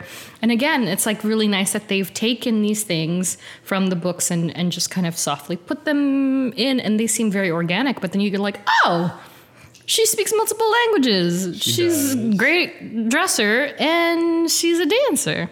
Oh, sick. And of course, you know, comparatively, they also took many visuals from the comic books and adapted them into the film. So like some of the, and you'll see it in issue number 1, like some of the artifacts that they show in the credits, just for show, nothing really pertinent. They're pulled from direct artwork of the issues. Yeah, it's really cool. And we received listener questions about this team. Now that we've talked about each and every one of them in some capacity, it's a lot of team member factoids for you there. So our favorite listener, Ariel Tima. No, I'm kidding. Everybody's our favorite listener. I love every single one of you. No. But Ariel is very, very vocal. Thank you, Ariel. We do love you. She asked, did you have a favorite character prior to seeing and didn't change after viewing? And so we just kind of touched on that. Yeah. Again, I went in being like, Angelina Jolie. Yes. I don't care who she's playing. She's going to be my favorite. And speaking of, when she was first cast, I remember, along with the rest of the world, thought she was cast as Cersei. Because Cersei was such a prominent character. Didn't even think, oh, maybe she's playing another character. But she ended up being Thena. And I was like, I'm going to like Thena. And then Kit Harington came along and I was like, oh, I'm going to like Kit. Because I like Kit too. And then everybody came in. And then Gemma Chan came in. And I was like, oh no, they're all great. So to answer that question, I mean, after watching it, it did change. It changed for me. I liked Gemma a little more than I thought I was going to. I loved Angie just as much. I loved everybody in every single character. I loved them all. But Makkari took it home for me. That is something me and Di both agree on. Yeah. When we walked out of the theater, I was like, Makkari. I think I like Makkari a lot. Yeah. And Di was like, yes. So I was like, sick. So good. Yeah. And it's like you said, it's the way that Lauren Ridloff portrays the character and lets you get a sense of who that character is through her way. Yeah, I was gonna say, I love all the actors that play it, but I came out appreciating more Makkari, Druig, and Phastos. Yeah, right. And I was like, these are such great characters. They're played by great actors, and they're just sold. Yeah, so well too. And then after the second time, Druig started to come up a bit, just because I feel like Druig gave off, and while doing my research for this episode, I came upon older articles from 2019, just after they had gotten cast and such, and people were like, they took it was really interesting to see it unravel when people started to make their predictions about how the movie was going to be and how it was going to go. And with so much no, this is how it's going to be. And it's like, no. Sure. And it completely didn't end up that way. But old articles were like, Druig is going to be the villain of this movie.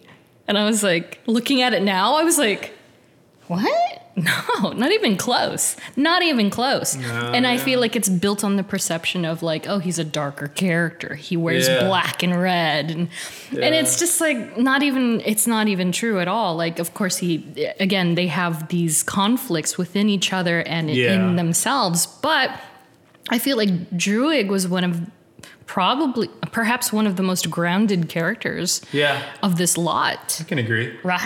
I'd agree. And I think that's what also helps with his connection with Makkari. Yeah. And if you haven't seen the movie, when you do, you'll understand. Yeah, why. And I just think they're so good. So good.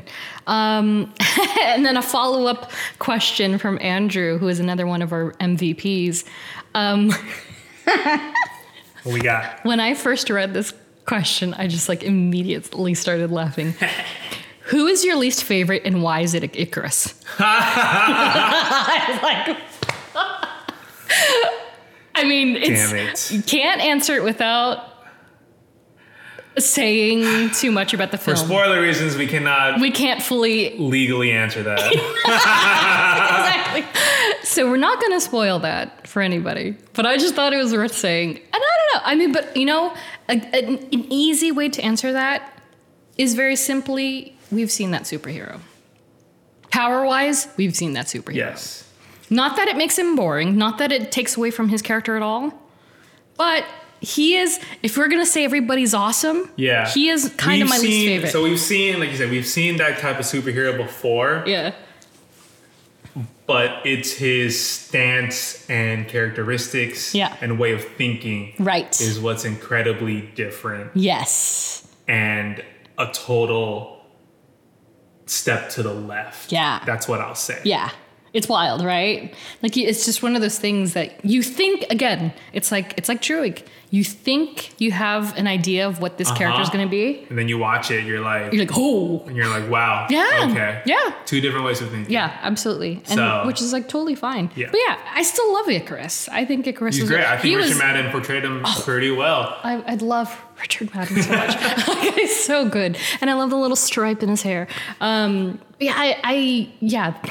It's funny. So on the totem pole of least to favorite, this is like a favorite child question. It really is. And honestly, Icarus for me is kind of in the middle. Actually, I think he's probably in the middle. It's so hard. I don't know if I have a least favorite. It really is hard. I feel like even if I would say, like, let's say I say, it's like a tiering system. Yeah, let's say if I say even if I said Kingo, I'll just come off as racist. Like, oh no! But I love Kingo. Yeah, like, exactly. And even then, that love is still like 900,000%. It's just that when everybody is at 1 million, it's like how do you level? Okay, I think I'll probably say. I mean, I hate copping out, but I hate like. I don't want to say least. Okay. Yeah. You know, that's not the verbiage. I don't want to say least. Right. But it's just like, but then once you see the movie, you understand. Mm-hmm. Okay. I would probably say on the lowest of the high totem pole. Mm-hmm. I'd probably say Sprite. Really? Yeah. Interesting. Just because the conflict that ensued. Yeah. And it's like. Yeah. But then again, it's out of her hands. Yeah. Like, there's this internal conflict. Yeah. That she can't. Sprite's internal conflict. That she can't control. Yeah. And it sucks because you really feel for her. Yeah. You're like, I'm so sorry that you weren't able. To have that opportunity. Right. But you got to think bigger picture. Yeah. So. Yeah. I'd probably go with Sprite. It's not even nearly as. I mean, not that it's easy, but it's not easy, quote unquote, like it would be to be like, who's your favorite Avenger? Like, of the 6. Like, you could be like Captain America. Or Iron Man. Or Iron Man. And you're like, oh, even them, they're kind of the same. But you already know, like, Hulk or, I was going to say the Archer. Hawkeye. Or perhaps at the bottom. Whereas for me, I'm like, Hawkeye. Yeah. Hawkeye's my favorite. And, so it's different for everybody. And I don't know. I don't know that I could name a least favorite. I feel like it's more like Cersei, Thena, and Dane were my top tier. And then my mid tier were Makkari, Druig, Icarus, and kind of Kingo, and a little, and then I start going in, like a little bit of, now, like, it's tough. I get it. It's tough. Yeah. So, sorry, Andrew. We like Icarus. So, are you ready for your pop quiz? Crap. This one's a doozy. Because you also get a bonus pop question, quiz question, okay. Pop quiz question. Let's do it. All right. In the spirit of gender equality, there have been a few character gender swaps in the MCU. Which of the Eternals on this version of the team were originally male? Ajak. In the comic. I know Ajak was supposed to be a man. All right, Ajak. I know that. There's 2 more. You're actually name all of them? Damn, I thought I had that in the bag. I know, because like Salma always talks about that. Yeah. So I know. I remember that interview too. I remember she was like, "Oh, I heard it was a male character in the comics, and now it's a girl." I was like, okay. I love Salma so much. Ajak. Yeah. Okay. Are they all? It was men first, and then correct. Okay, they have been gender swapped, if you will. At least we can, some deducing a little bit. Yeah. Okay. Oh, is it? No, I'm looking at it. I'm literally looking at it. I was about to say. Yeah. Seriously staring at you. I was about to say. I was like, wait, never mind. Cersei's here. I can deduce that. Mm-hmm. So that leaves Sprite, Makkari, Fina. Mm-hmm. Obviously, it can't be Fina. Because it's based off the goddess Athena. Mm-hmm. Okay. I'm going to go Makkari. Okay. And then so Ajax, Makkari. Mm-hmm. What's the other? It's just Sprite? Oh, yeah, it might be Sprite. Or it could just be those two. You said 3. No, I didn't. Oh, you didn't? No. Oh, I'm tripping. Oh, okay. So then it's Sprite and Makkari. Gobble gobble. Gobble gobble. Okay, Sprite or Ajax. Makkari. He's thinking. It's tough. Yeah. Illusions. I mean, they're both like. Yeah, it's not like they're both gender specific. Yeah, exactly. That's the beauty of these characters also, is that, you even if you had never known who had a particular gender in the film, it almost, versus the comics, it almost doesn't matter because it doesn't change. It doesn't matter as long as they portray the character with the right amount of heart and exactly. Ajax and Makkari and. So there is a third one? I don't know, is there? Oh, no. Come on, Jeff. I want either final answer or one more guess. I do want to. I think. Wow, you were very smart to leave that stuff out of it when you were explaining the characters. I say Ajax and Makkari. That's two. It? Yeah. Okay. Well. If you had guessed Sprite, you would have been 100%. Oh my god! Because the reason I left out Sprite. Yeah. Because is it the Peter Pan thing? Yes. I thought so. Yeah. No, yeah. So in the comics, Makkari is male, Ajax is male, as is Sprite. So Sprite was a little boy. A little boy. Yeah, and it's kind of like not to generalize, but that's kind of where the look of Sprite in the MCU was adopted from in the first place, with the short hair, and it wasn't like an effeminate character, and it wasn't. It was kind of gender neutral, to be all honest. If you want. Yeah, it's very gender neutral, which is pretty cool, especially for an illusionist. But yeah, so those 3 characters were male gender before being swapped for females. I'll take it. Yeah, it's great. But, like I said, there's a bonus. Oh, that's right. A redemption round. So on the heels of that, can you name 1, 2, 3? I'll give you a number. Can you name 4, the only other 4, mind you, other gender swapped characters in the MCU? Wow. You're making me go back 11, 12 Come years on, of MCU history. boy. Let's go. Are these main characters? I can't tell you that. but they are prominent characters that had ample screen time. Okay. Mm-hmm. That were just gender swapped. They were just gender swapped. Okay. And I will say one is from Netflix. Damn. Yeah. Oh, wow. I've been so easy on you lately. I know. I felt like these are hard. Because I have to turn back the wheel and be like, well. Back time.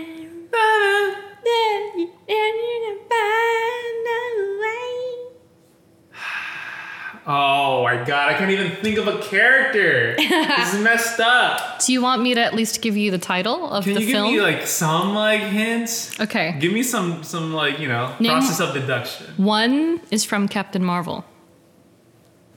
Okay. Mm-hmm. Because I want to guess. I'm like, is that right? Guess. Guessing is better than not guessing at all. I want...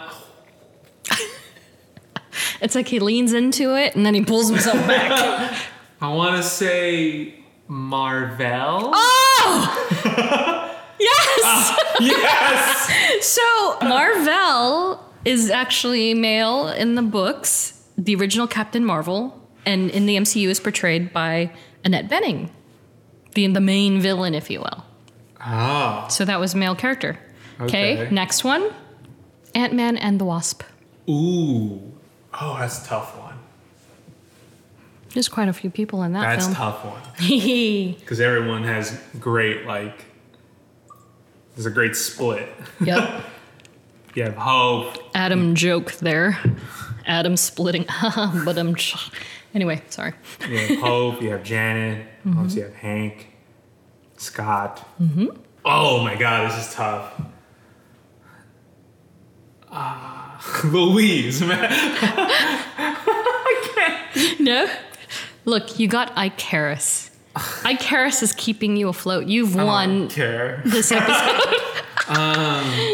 Come on. On this Yellow Jacket? Yellow Jacket was in the first film. Oh, you said Ant-Man and the Wasp? Yes. I thought you said Ant-Man. Oh, no. Okay. Ant-Man and the Wasp. Ant-Man and the Wasp. Movie specific. Okay. Ooh. Hey, yeah. Okay. It might help you to know that Ghost, portrayed by Hannah John Kamen. God damn. So the main. I couldn't even think of the villain. Jesus. Yeah. So Ghost is a guy in the comics as well. Okay. This one, you should if you don't get this one. Dude, I'm rested. The Ike Harris thing really just kind of like Doctor Strange. Threw me off again. Oh. Doctor Strange. No. Oh, okay. Wait, yeah. Ancient One. Yeah. I didn't realize what I was doing until I was like, oh, it's too late. But yes, the Ancient One, portrayed by Tilda Swinton, was also male in the comics. Okay. And last but not least, from Jessica Jones. Oh, yeah. 669,600,000. Oh, God. All over again. What? It's been so long since I've seen that show. I know, it's a tough one. Oh, you know what? I'm just going to go out. I'm going to say the baddie. Who's the baddie? No, is it?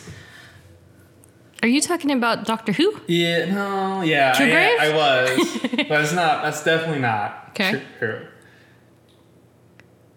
Who in Jessica? Oh, it's been so long since I've seen the show. And there's not even that many characters in Jessica Jones. It's messed up. Her. The blonde chick? No. The blonde chick? Hellcat? Obviously, no. Never mind. You say Hellcat. You give up yet? Yeah. Okay. Jerry Hogarth, portrayed by Carrie-Anne Moss. The lawyer? Lawyer? I guess lawyer? Yeah, the lawyer. Oh, the lawyer. The lawyer. The messed up lawyer. Yes. The lesbian. Yes. That was originally a male in the comics. I would have never gotten that. Yeah. Jerry, I loved the play on the name. They changed it from like the traditional Jerry to Jerry Jeri. So they've basically, given the power to the women with all of these roles, which is kind of like awesome. Oh yeah. Love it. I'm here for it. But yeah, you did pretty good. No, Mar-Vell was a big one. I feel like people they don't even, it doesn't resonate with them that is even Mar-Vell. Yeah. And people, you know what I mean? And like for Annette Bening to be playing a character like was gender swapped is kind of like an interesting concept. Yeah. But she's another name that I just didn't expect to see in the MCU. Let's be frank. But you know who I'm salty about? Not to go back to DC World. I was going to say Disney World. I can't believe that they have Helen Mirren in Shazam 2. I'm so jealous that they got Helen Mirren. I love Helen Mirren. She's great. My God, she's incredible. But we got Tilda Swinton and we got I know you're talking about. Why am I blanking? Kate Blanchett. Oh my gosh. Yeah, Kate Blanchett. Yes, winner. Stunner. Yeah. All right. We're still not done with characters. I know. Is it the big ones? Oh, no. Oh my God, no, we still have. So to kind of go back to the trading cards, we're gonna sway and shimmy on over to Celestials.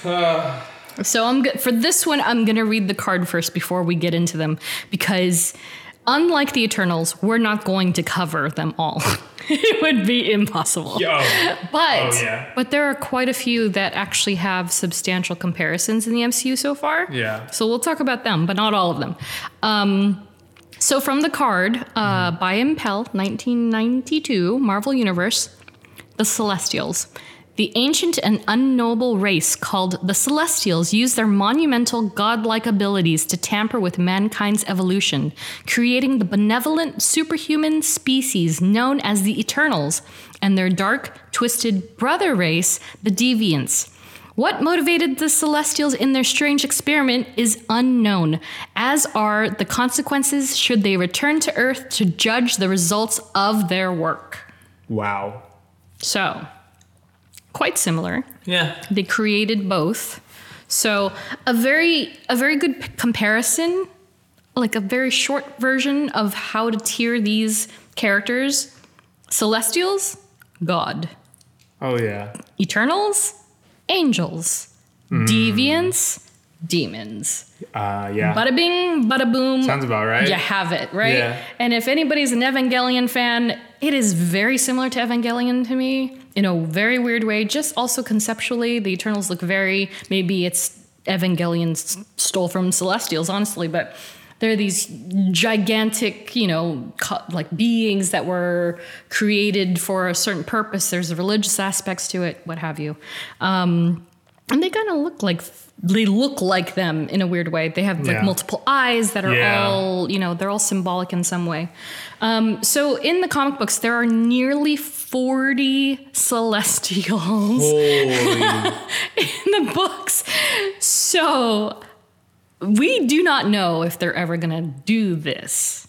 Yeah. But there are 40 of them. That is a lot. There's a lot of them.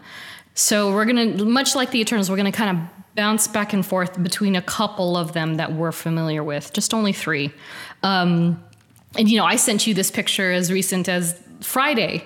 But in pop culture, if you will, when you walk into the Guardians of the Galaxy Mission Breakout ride at Disney California Adventure, there has been, since its creation, there has been this wall that when they split the 2 lines of the collector's, emporium, they have these, would you call them like heads or something? Sure, yeah. Whatever you want to call them. They have these head sculptures on the wall, and they are the Celestials. Ooh. They're Celestials. And if you look at them, you're just like, if you didn't know, or you just kind of walk by, you don't realize, but it's the primary circle of the Celestials. And so, when it comes to Guardians, the story and their origin, it very much intersects for obvious reasons. Yeah. Celestials are at the kind of the head of all of this cosmic. Yeah, they're like the creators. Yeah, the of cosmic the universe, branch. If you think about it, yeah. Yeah, pretty much. And and it's even said in the film, like that Arishem, created the he birthed the first sun or whatever, the literal planet sun. And so this again, Eternals serves as a film that not only introduces these characters, but it's expanding the universe. Yeah. In so many ways. I remember seeing the Celestials on screen is so monumental. Trippy. Yeah. Gigantic. Especially, you really feel like how massive they are. Right. Which I think is almost lost in some respects in the previous films, not to diminish them in those films like Thor and Guardians, but it's interesting that you get, they're big, but then in Eternals, you see exponentially. It's crazy. Yeah, they're and I'm huge. Glad because that's how they should be portrayed. Exactly. You gotta feel like there's this presence, and it's like, how do you defeat this presence? Right, exactly. So, like I said, we're just going to talk about a couple of them. The first one is Isan. And so Isan is a Celestial they all have these designations, and so not to compare it to the seven dwarves, but there's like sneezy, sleepy. Yeah. So each one has a task of designation, and so Isan, his is to seek. He's the seeker. And he was first introduced in Guardians of the Galaxy Volume 1. And he's the Celestial we see with the staff. And he decimates like that planet with the Power Stone. And in the comics, Isan, he's titled Isan the Searcher. He debuted in Eternals number 9, December 1976. Another early character. And then we have, like I mentioned, Arishem. And Arishem is, I guess you could just call him the Prime Celestial, especially for this film. Yeah, Arishem the Judge. Arishem the Judge, yeah. Fun fact for you, he was voiced by David Kaye, a.k.a., are you ready for this? Because when I realized, I was like, duh! David Kaye, a.k.a. Megatron, Optimus Prime. In various Transformers series. That guy? He's iconic. He's an icon. Oh my gosh. And so he it makes sense. Yeah, David Kaye voiced Arishem in the film, and he was also, for other Marvel properties, he was Professor X and Apocalypse in X-Men Evolution. And he was several characters in Avengers Assemble the cartoon. He was Jarvis, Vision, Baron Zemo, a few other characters. Wow. Yeah, so that was like so cool. And you could kind of almost, all these big names aside, you kind of forget like, oh yeah, of course, like these characters that are CGI for all intents and purposes, they also have people that are, like visionaries behind them as well. Mm-hmm. And that's true for Arishem. And in the comics, Arishem the Judge debuted in Eternals number 2, August 1976, and so his purpose is quite cut and dry. He's to judge. He's judging whether or not civilization of a planet lives or dies. Spot on. Spot on. There's no around it. That's literally what he's in the movie. That's not a spoiler either. That's literally what. Exact adaptation. And like on this trading card, for instance, they'll have like colors too that are very specific to them. Yeah. And they're not necessarily correlating to the singularities, aka the stones, but. So Arishem is red, and then like Isan is like a purple, bluish, and et cetera, et cetera. And also introduced in Eternals is Nazar the Calculator, Jeremiah the Analyzer, and Hargan the Measurer. We don't get a huge depth of them. They're shown very briefly. Mm-hmm. Again, the colors give it away. They're orange and green and blah, blah, blah. I absolutely 100% think they're going to expand on them. Have to. Right? After like at the end. Yeah, no, for sure. And all of those three Celestials debuted in the comics around 1976, 1977 as well. So you kind of get basically a lot of the important characters from 76, 77 are in this film. They're represented in this film in some way, save for some of the humans. And then we have Tiamat, which is a huge part of the film that we won't go into because it's a gigantic spoiler. But it's very plainly said that, Celestials are born of different planets. Tiamat happened to have the host planet Earth. In the comics, Tiamat is Tiamat the Communicator or the Dreaming Celestial. And it debuted in Eternals number 18, December 1977.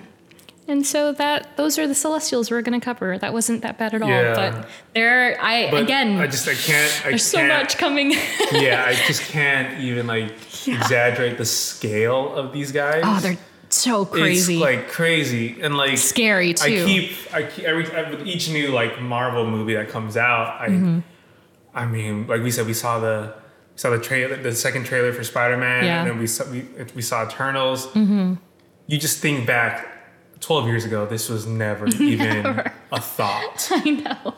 Everything was street level. It was so street level. Even when Thor came out, we were like, "Ooh, we're getting into Norse gods." Yeah, we're getting into Norse mythology. Is that gonna work? Are you sure? Do the people want that? Mm-hmm. And it took some time, but it worked. Yeah. And then because it worked, then you can. And then Guardians came out, so you see Marvel slowly chipping Yep. away. Because then now you can tell these kinds of stories. Like if you were to just release Eternals in 2010 or even 11, never. It would bomb. It would have bombed so hard. It would bomb. And it would have been an hour and 12 minutes long. Because people don't understand it. Yeah, no. And it's like, oh man. Yeah, it's the path that they have paved, and also just in time, not to be fastest about it, but like also how technology has evolved, and that itself, evolution, is a big theme of this film and its characters, and so how that correlates to real life, and it's just right place, right time. Like we're in a place with Marvel of like we're dealing with these cosmic beings, Eternals, galaxies, universes, multiverses now. So crazy. So crazy. You know what I'm? So it's like the amount of just like storytelling that you can do. Live action. Obviously, this is in a live action space, which when you think about it is technically impossible in the early 2000s. Yeah. You know? Exactly. Like, you can't do this. Yeah. And also not have them look like cartoons. Yes. Like straight up cartoons. Like these guys, you feel the depth of field. You feel the vastness of them. And also, again, like with Makkari, for instance, the way that they treat the sound that even like surrounds the Celestial is like, oh God. Yeah. You know? You feel the scale. You feel the everything. Yeah. So it's like, it's like, wow. Yeah. And then when you watch like Eternals and you're just like, I mean, it's like you believe it, you know? Because they could have, not that they should have, they could have easily done the Rise of Silver Surfer treatment with Galactus and made it a cloud. They could have just had a thing that that's easy to CGI. Yeah, just cloud. Done it. Or CGI'd a dude in a suit, and but no, they really have tapped into this potential of like, let's have this crazy grand scale of mass and power. I just remember seeing Arishem for the first time on the IMAX screen. It was just like... See, now you know I like to watch IMAX first time. You're kind of just like, I can't believe this is like, it looks mildly like, when I say mildly, it means like, obviously we know it's not real. Right. But like, you believe that there is maybe a universe where like, you know what, maybe that is possible. Maybe there is like cosmic beings that control this universe. Right. So exactly. I love that. Yeah. Like seeing Ajak face to face with Arishem, I was like, oh, I knew he was like huge, but oh my god. He's like, we're basically, like dust eyelashes. Particle, like dust particles. It's so tiny. That's crazy. Oh, yeah, so I love that. I love it. I love the direction they're going. Even with obviously like the two post-credit scene, which we won't talk about. We will not discuss. But wow, even even that one's moving the needle. Yeah, just those two alone. And I will say, spoiler free, but of those two credit scenes, I feel like even those split off to two completely different adventures, stories, completely different parts of the Marvel universe. Which is like, you're like, wow, you just said, dang, screw it. Yeah. Okay. It's so great. Oh, I'm so stoked. But so there are nearly 40. I believe they're 37 or something. It's a lot, 36. Man. So they have potential to tap into 30 plus more Celestials if they want to. So gosh, we'll see, I guess. And then, I kind of wanted to dive into the human characters just a tiny bit. Because who doesn't love Karun, who is Kingo's right-hand man, a.k.a. human valet and cameraman, portrayed by Haris Patel. I hope I say that correctly. He's just so wonderful, and he's like another one of those. I believe he is a completely original character again. So Karun is joining the cast of original characters like Darcy and, the other ones that we have been introduced to, like I believe the kids from Ant-Man and such. So I hope to see more of him. But I do feel also he served his quote unquote purpose. He was just like a kind of like a very balancing human factor in the film because we're dealing with all of these. Yes, exactly. Like and crazy powered people. Like he saw. He represented all of us. He was telling the movie through a human's eyes. Yeah, he was the humanity of humans in the film. Like giving the perspective to the Eternals. Like, hey, I know you guys are these super beings, but this is how we see you. Yeah. Like, we think, even though we'll never see you, like, you know, saving the world, whatever. Yeah. You're supposed to do it in the shadows. But yeah. Just thank you. He was so good. I loved him. I appreciated him very much.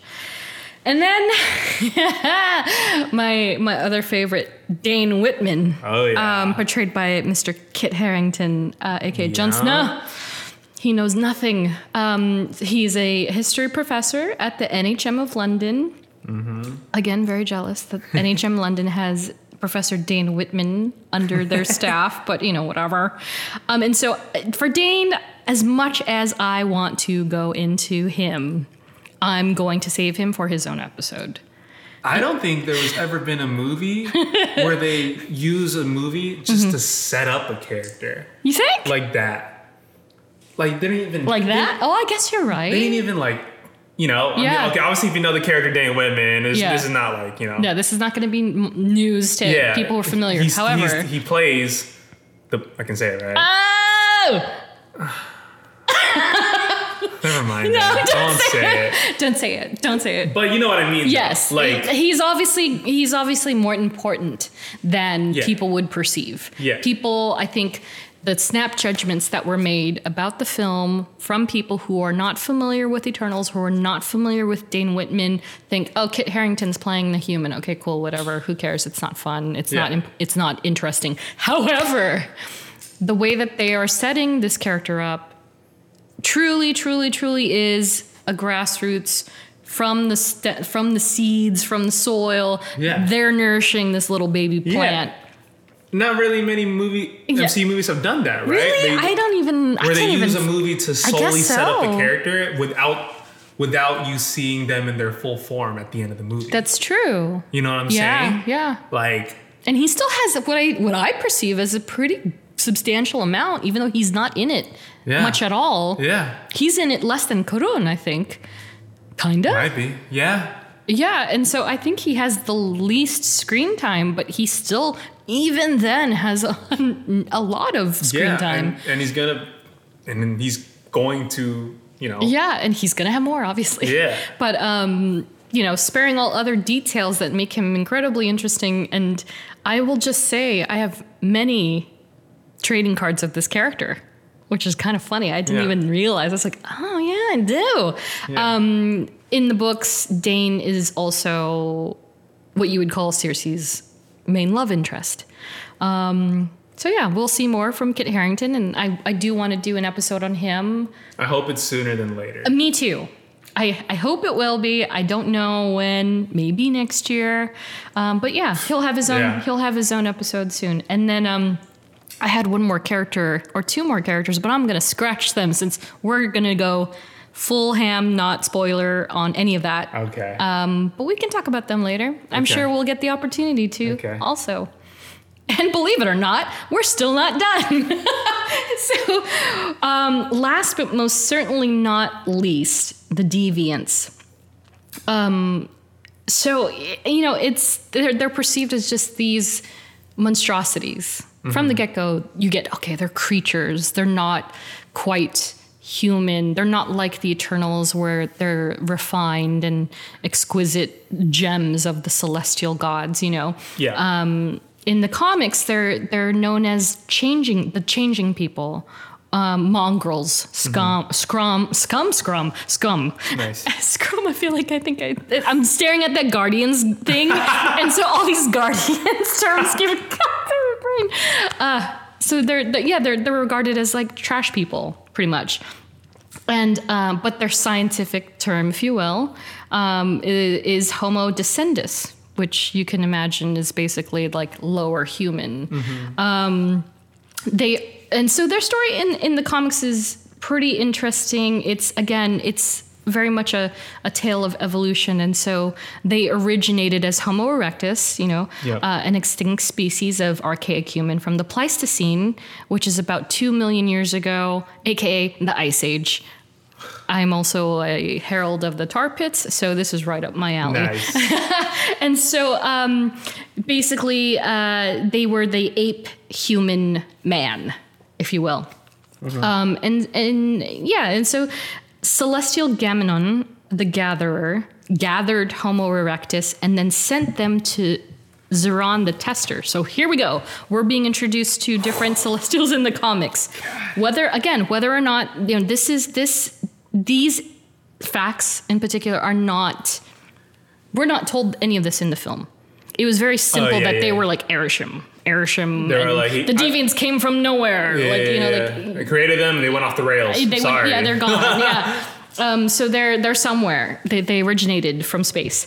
Whereas, here in the comics, we're being, connected to all of the branches that bring them together. So these two Celestials, one Celestial, Ziran gives them to Gamenon gives them to Zeron, who tests the stability of the genes of the life form. So it's almost like a quality control, which is so terrible. I know. But let's call it a spade a spade.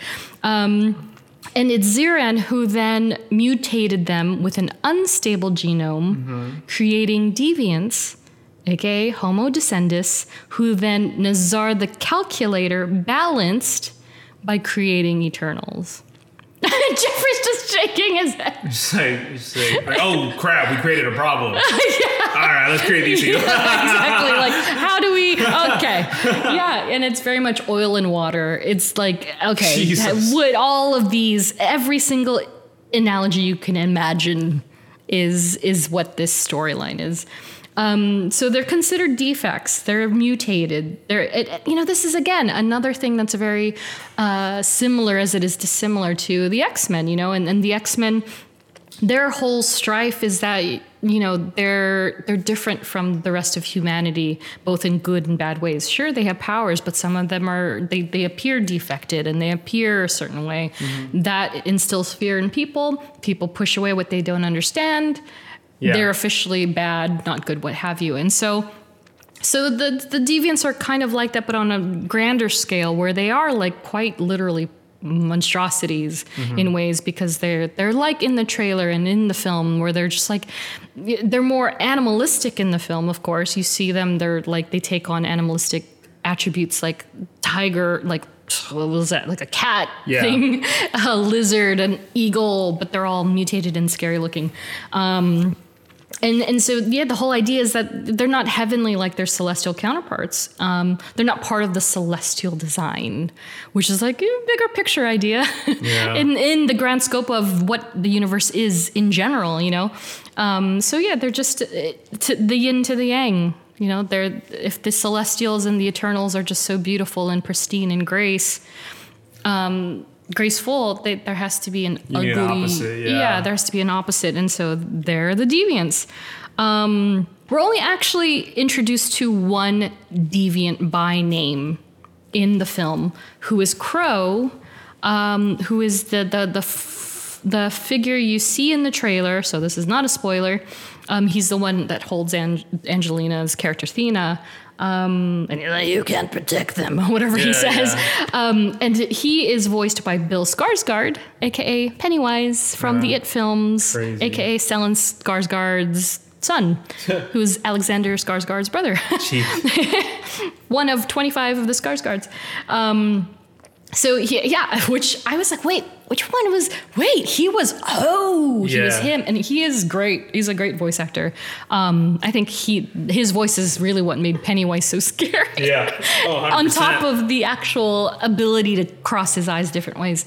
But in the comics, Crow is a much different character. Like I said, in the film, they're very animalistic, very like primal animal, whatever creatures. They're creatures.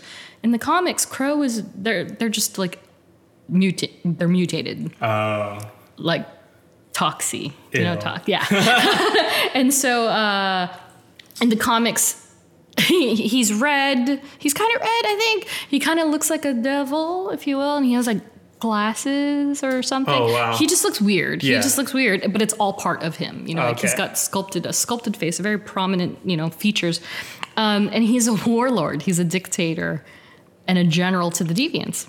But he also wears like clothes. Oh, interesting. So they're they're just weird looking people. And in the comics, he's more than 100,000 years old, secretly an immortal shapeshifter, closer to the Eternals than his own kind. So he's then forced to hide his powers from people. So he's kind of like a double agent. Yeah. So it's very different because in the film, Crow seems very like he appears like an alien almost. He's on his hind legs but he still has these weird characteristics. And so it's like, again, it's a very modern take compared to the comic book version, which is more or less like a bridge troll. Yeah. And to bounce back to the MCU version, Crow is based on Cronus, or said to be based on Cronus from Greek mythology, who is then linked to Cronus of a different spelling, who is the personification of time in philosophy and literature. So it's like, okay, interesting. Again, kind of like a stem of evolution. And which Chronos is the Greek word for time. So I think, conceptually the film is a lot of time concepts as it is. The literal name is eternal, Eternals. Yeah. And so it's like time, everything is time-based, different points in time, before Christ, all of that, and then the future, the present. And so it's like, okay, so you have these overarching themes that are present and consistent with the film and the comics. Whereas Crow in the comics, he's often mistaken to be the Olympian Pluto, the devil. So again, that kind of gives you an idea of what he looks like, even if you don't know even if you don't see a picture of him, you kind of get the feel of, okay, he has devil-like attributes. And this is what I meant when there was a few interesting relationships within the Eternals, to which is directly related to the Deviants, that in the books, he's the secret lover of Thena. That is, yeah. I remember you brought that up to me, and I was like, ooh, interesting. Spicy, right? Wonder if that would ever work. And so they kind of not even spoil, but they kind of represent that in the trailer by showing that scene of Angelina bound and Thena bound, by Crow, and kind of like they have encounters. Yeah, like a moment. They had a moment. Yeah. And he even says some things in the film where you're just kind of like, whoa, what's going on here? And of course, there's reason for what comes out of his mouth. But yeah, so I thought that was, again, another interesting Easter egg that they kind of just like pepper in. And you're like, oh, interesting. And so in the books, he's kind of wishy-washy. He's an ally sometimes because of the fact that he's closer to Eternals than he would be a Deviant. But, that's Crow for you. Wow. And so this is an interesting little tidbit. This poses the question that many people have mentioned in the general scape of things, especially in terms of bridging the gap between the era of Thanos to the now. Does that then make Thanos a deviant? So for those of you who aren't familiar, Thanos, and I believe we said this in another episode, Thanos and Thena are cousins. Yes. And so their fathers are brothers. And so, of course, as we know, Thena is an Eternal. Yes. So what does that make Thanos?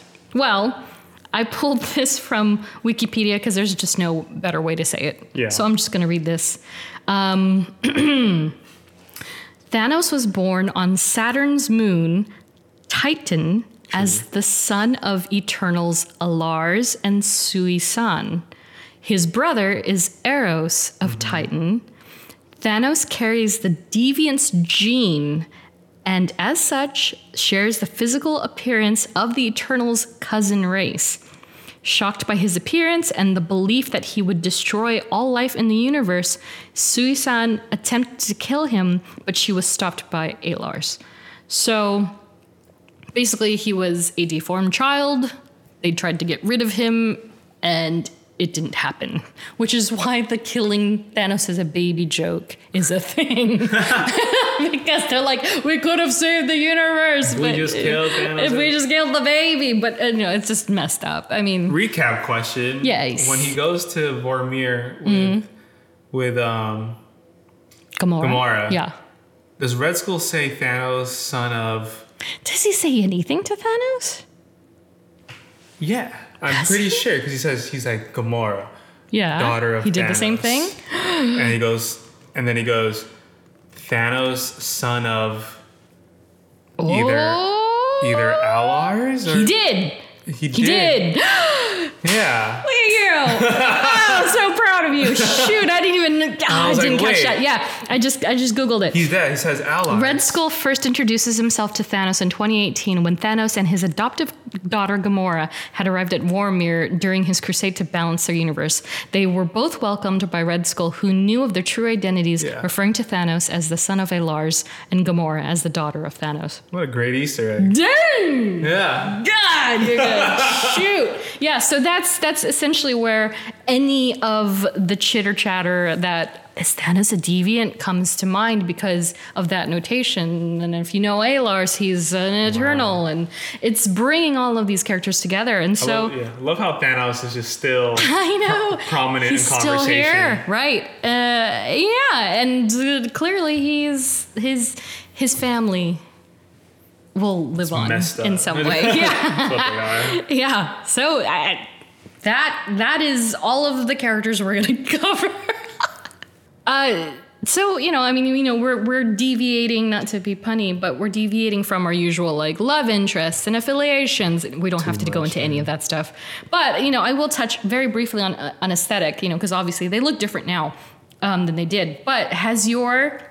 And we talked about this, I believe, in the previous Mini Marvel 2, where someone asked us what our favorite, I think it was Damien, asked us what our favorite costume was. Oh, probably. And you said you were feeling Gilgamesh's outfit. Has that changed now that you've seen the film? Do you have a more favorite outfit from the Eternals? Oof. And now that we can actually see what's pliable and what is actual armor. They were all real costumes. I love the design on them, the whole circles good. And lines. And it's also proof that not everything has to be CGI. Yeah. It's it can be enhanced in CGI for sure. Yeah. But if you just have that on, oh man. Well, because it's funny that you even say that, because most people don't realize Gamora and Drax are CGI'd to Kingdom Come. Yes. There's a great percentage of actual prosthetics and everything. Vision too. Vision's a great one too. But there is a number of CGI touch-ups done, and I don't know. I guess we'll see with Eternals. I was digging Druig's digs a little bit. Yeah, the little skirt. Yeah, that's cool. And I feel again, to touch on the whole history of Druids, I almost feel that it was very priestly. It was very of the Druids that you see skulking around in all black and stuff. And I was I like that. I mean, and then Ajax headpiece is pretty cool. Yeah, solid. That's super cool. Yeah. And then Thena's just white gold ensemble is so just kind of just elegance. Yeah. And very Greek. Yeah. And then when she creates her weapons of matter, it's that's crazy. It's cool. Yeah. It just works. Yeah. So I'd probably. It's another one. Favorite child. You can't. I know, it's tough. I mean, I like how green looks on Cersei. Yeah. I agree. On Gemma Chan, I like how that looks. Because even with just this source photo of Cersei in front of us, imagining Gemma Chan in red. Tonally, it just would have. It would have changed the balance for the character because it's not a harmonious color. Yeah. And this is where color comes into play. It's very important. Or even Makari's red and gold. I loved Makari. Yeah, like that. Oh yeah. See, and that's an interesting thing. Imagine that suit on Cersei, and then perhaps even green on Makari. It wouldn't have the same. Because when she's you see the gold trails. Yes. So it's so good. Yeah. It's tough. It's so tough. I think for me though, I will say I think again, I think Makari takes it for me. Yeah, it's hard. But I do like them all. She really stole the show. She really. I'm usually one to gravitate to blue because I love blue. Me too. I love Festus is great. I just think that the way that they balanced Makari's outfit from head to toe, and yes, the emphasis of when she's running. even Kingo's purple is nice too. I know, Kingo is great too. I like Kingo's blue outfit. You have to see the movie. Yeah. And of course, your favorite almost was. Here we go. There wasn't actually. I didn't find any juicy bits for this. Sadly, I was hoping I would find juicy bits for everybody. I do have a story though. I do. You do? I do, yeah. Okay. So very quickly, Kumail apparently once auditioned for an unspecified Agents of S.H.I.E.L.D. role, but didn't get it. So I've been trying to think, who did he audition for? I can't think of anybody. Maybe Patton Oswalt's character. I'm not sure. And then, of course, he did a recent photo shoot as different icons in movies. And he posed as Wolverine in one of them. It's so good. You got to see it if you haven't seen it. Oh my gosh. And nearly everyone in the film was tapped for their role specifically. Which is so great. Oh, it's so great. Approached with their thoughts and just like, hey, what do you think about this character? What would you change for this character? Yeah. What would you like to see for this character? The beauty. Yeah, while others just auditioned the old-fashioned way, like Sprite and Leah McHugh. Like, you know, they all did virtual because it was like right on the precipice of COVID. So yeah, so that's that for Almost Was. What's your story? I think it's about Kumail. Oh yeah. It was I think Nate. There was an interview with Nate Moore, and there was a tidbit saying like not Nate Moore, but Nate Moore. Nate Moore. Then there was an interview saying that like, oh yeah, like I think Kumail, because of the pandemic, it freed up their schedule kind of thing. And it was because Kumail was going to have a small role in Guardians 3. Yes! I read about this. Yeah, no, and go then for James it. Gunn retweeted and clarified. He was like, I approached Kumail, my friend. I wanted him to have a small role, just, you know, in Guardians 3. Yeah. But then Kevin called me, Feige called me. It was like, he's like, hey, we're thinking about having him as a prominent role in this movie. And then James was like, cool. Totally. Yeah. Please, that's much better. Yeah. And then, that's how, I think Comic Book actually posted a screenshot, or they posted a reel about that encounter. Probably. And I then commented, because this is what I do. I commented, he said something like, James had said, oh, he's my friend and I wanted to have him around. So I wanted to spend a couple of days with him on set. And then I added James Gunn. I was like, I too wish to be your friend and spend some time with you on set. And James always likes my stuff. So I was like, did he like it yet? Did he like it yet? Did he like it? He did not like it yet. But I'm still waiting for my invitation. Mr. Gunn, if you're listening, please. Pain. Please. But I love that. I love that each actor was very specific. You know, I agree. You know, kind of kudos to Sarah Finn. Yeah. Kudos to Feige, and kudos to Chloe Zhao, because you can tell she had the vision of who wanted to play these characters. And I hope she gets to play around a little more, like be it an Eternals film. I don't know if it's like, you know, because there's been discussion like, oh, there doesn't need to be a number 2. There's not going to be a number 2, but then the Eternals will still be around. Yeah. So they can't not be around. There's going to be something. Yeah. Whether it's a sequel or not. But I would love to see her get a chance to play around with other characters or another suite of these characters, whatever it is. I'd like to see more from her. That would be awesome. Yeah. So that's essentially the end of the show. Some suggested reading. You know what? Start from the beginning. Just go back to King Kirby, read the compilations, read the omnibus, get all the old stuff. There's also, of course, the notable and incomparable Neil Gaiman, who also took his hand at the Eternals much after King Kirby did. Of course, Gaiman is another powerhouse in nonfiction and comics. He has Sandman, American Gods, Coraline. All of that stuff is Neil Gaiman. So if you want some Eternals from him and his flavor, get at it. So thanks for listening.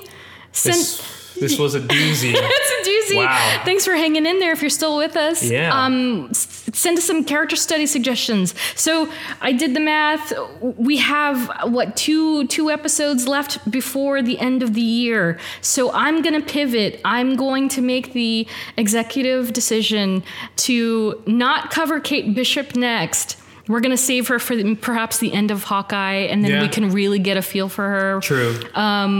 And I'm going to go ahead and in the spirit of Guardians of the Galaxy, the game, we're going to cover Peter Quill.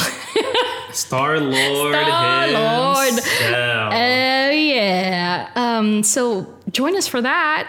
Should be fun. Yeah, a We Are Groot salute to Laura C. and Ashley, who are new to the tier. Woo!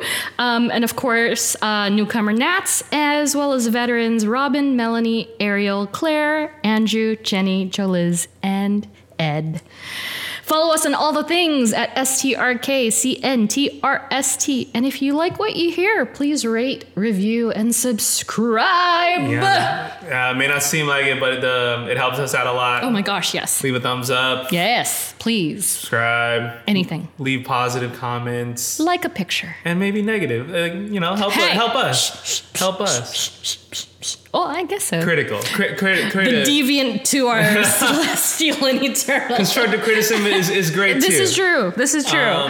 But yeah, we appreciate it all. If you're still with us, Dice said, because this was a lot to intake. A lot of characters. And if you haven't seen Eternals yet, please go. Go see it. It's an amazing movie. We both loved it. Yes. And we can't wait to see you in the next one. See you in the next one. Bye. Bye. I bet you've built the perfect safe house. I mean, what's this even made of? Vibranium?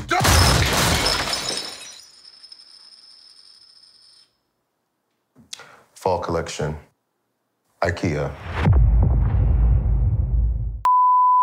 La la la la. Gobble gobble. Thanksgiving. Friendsgiving. Turkey Day. Cool, I got that.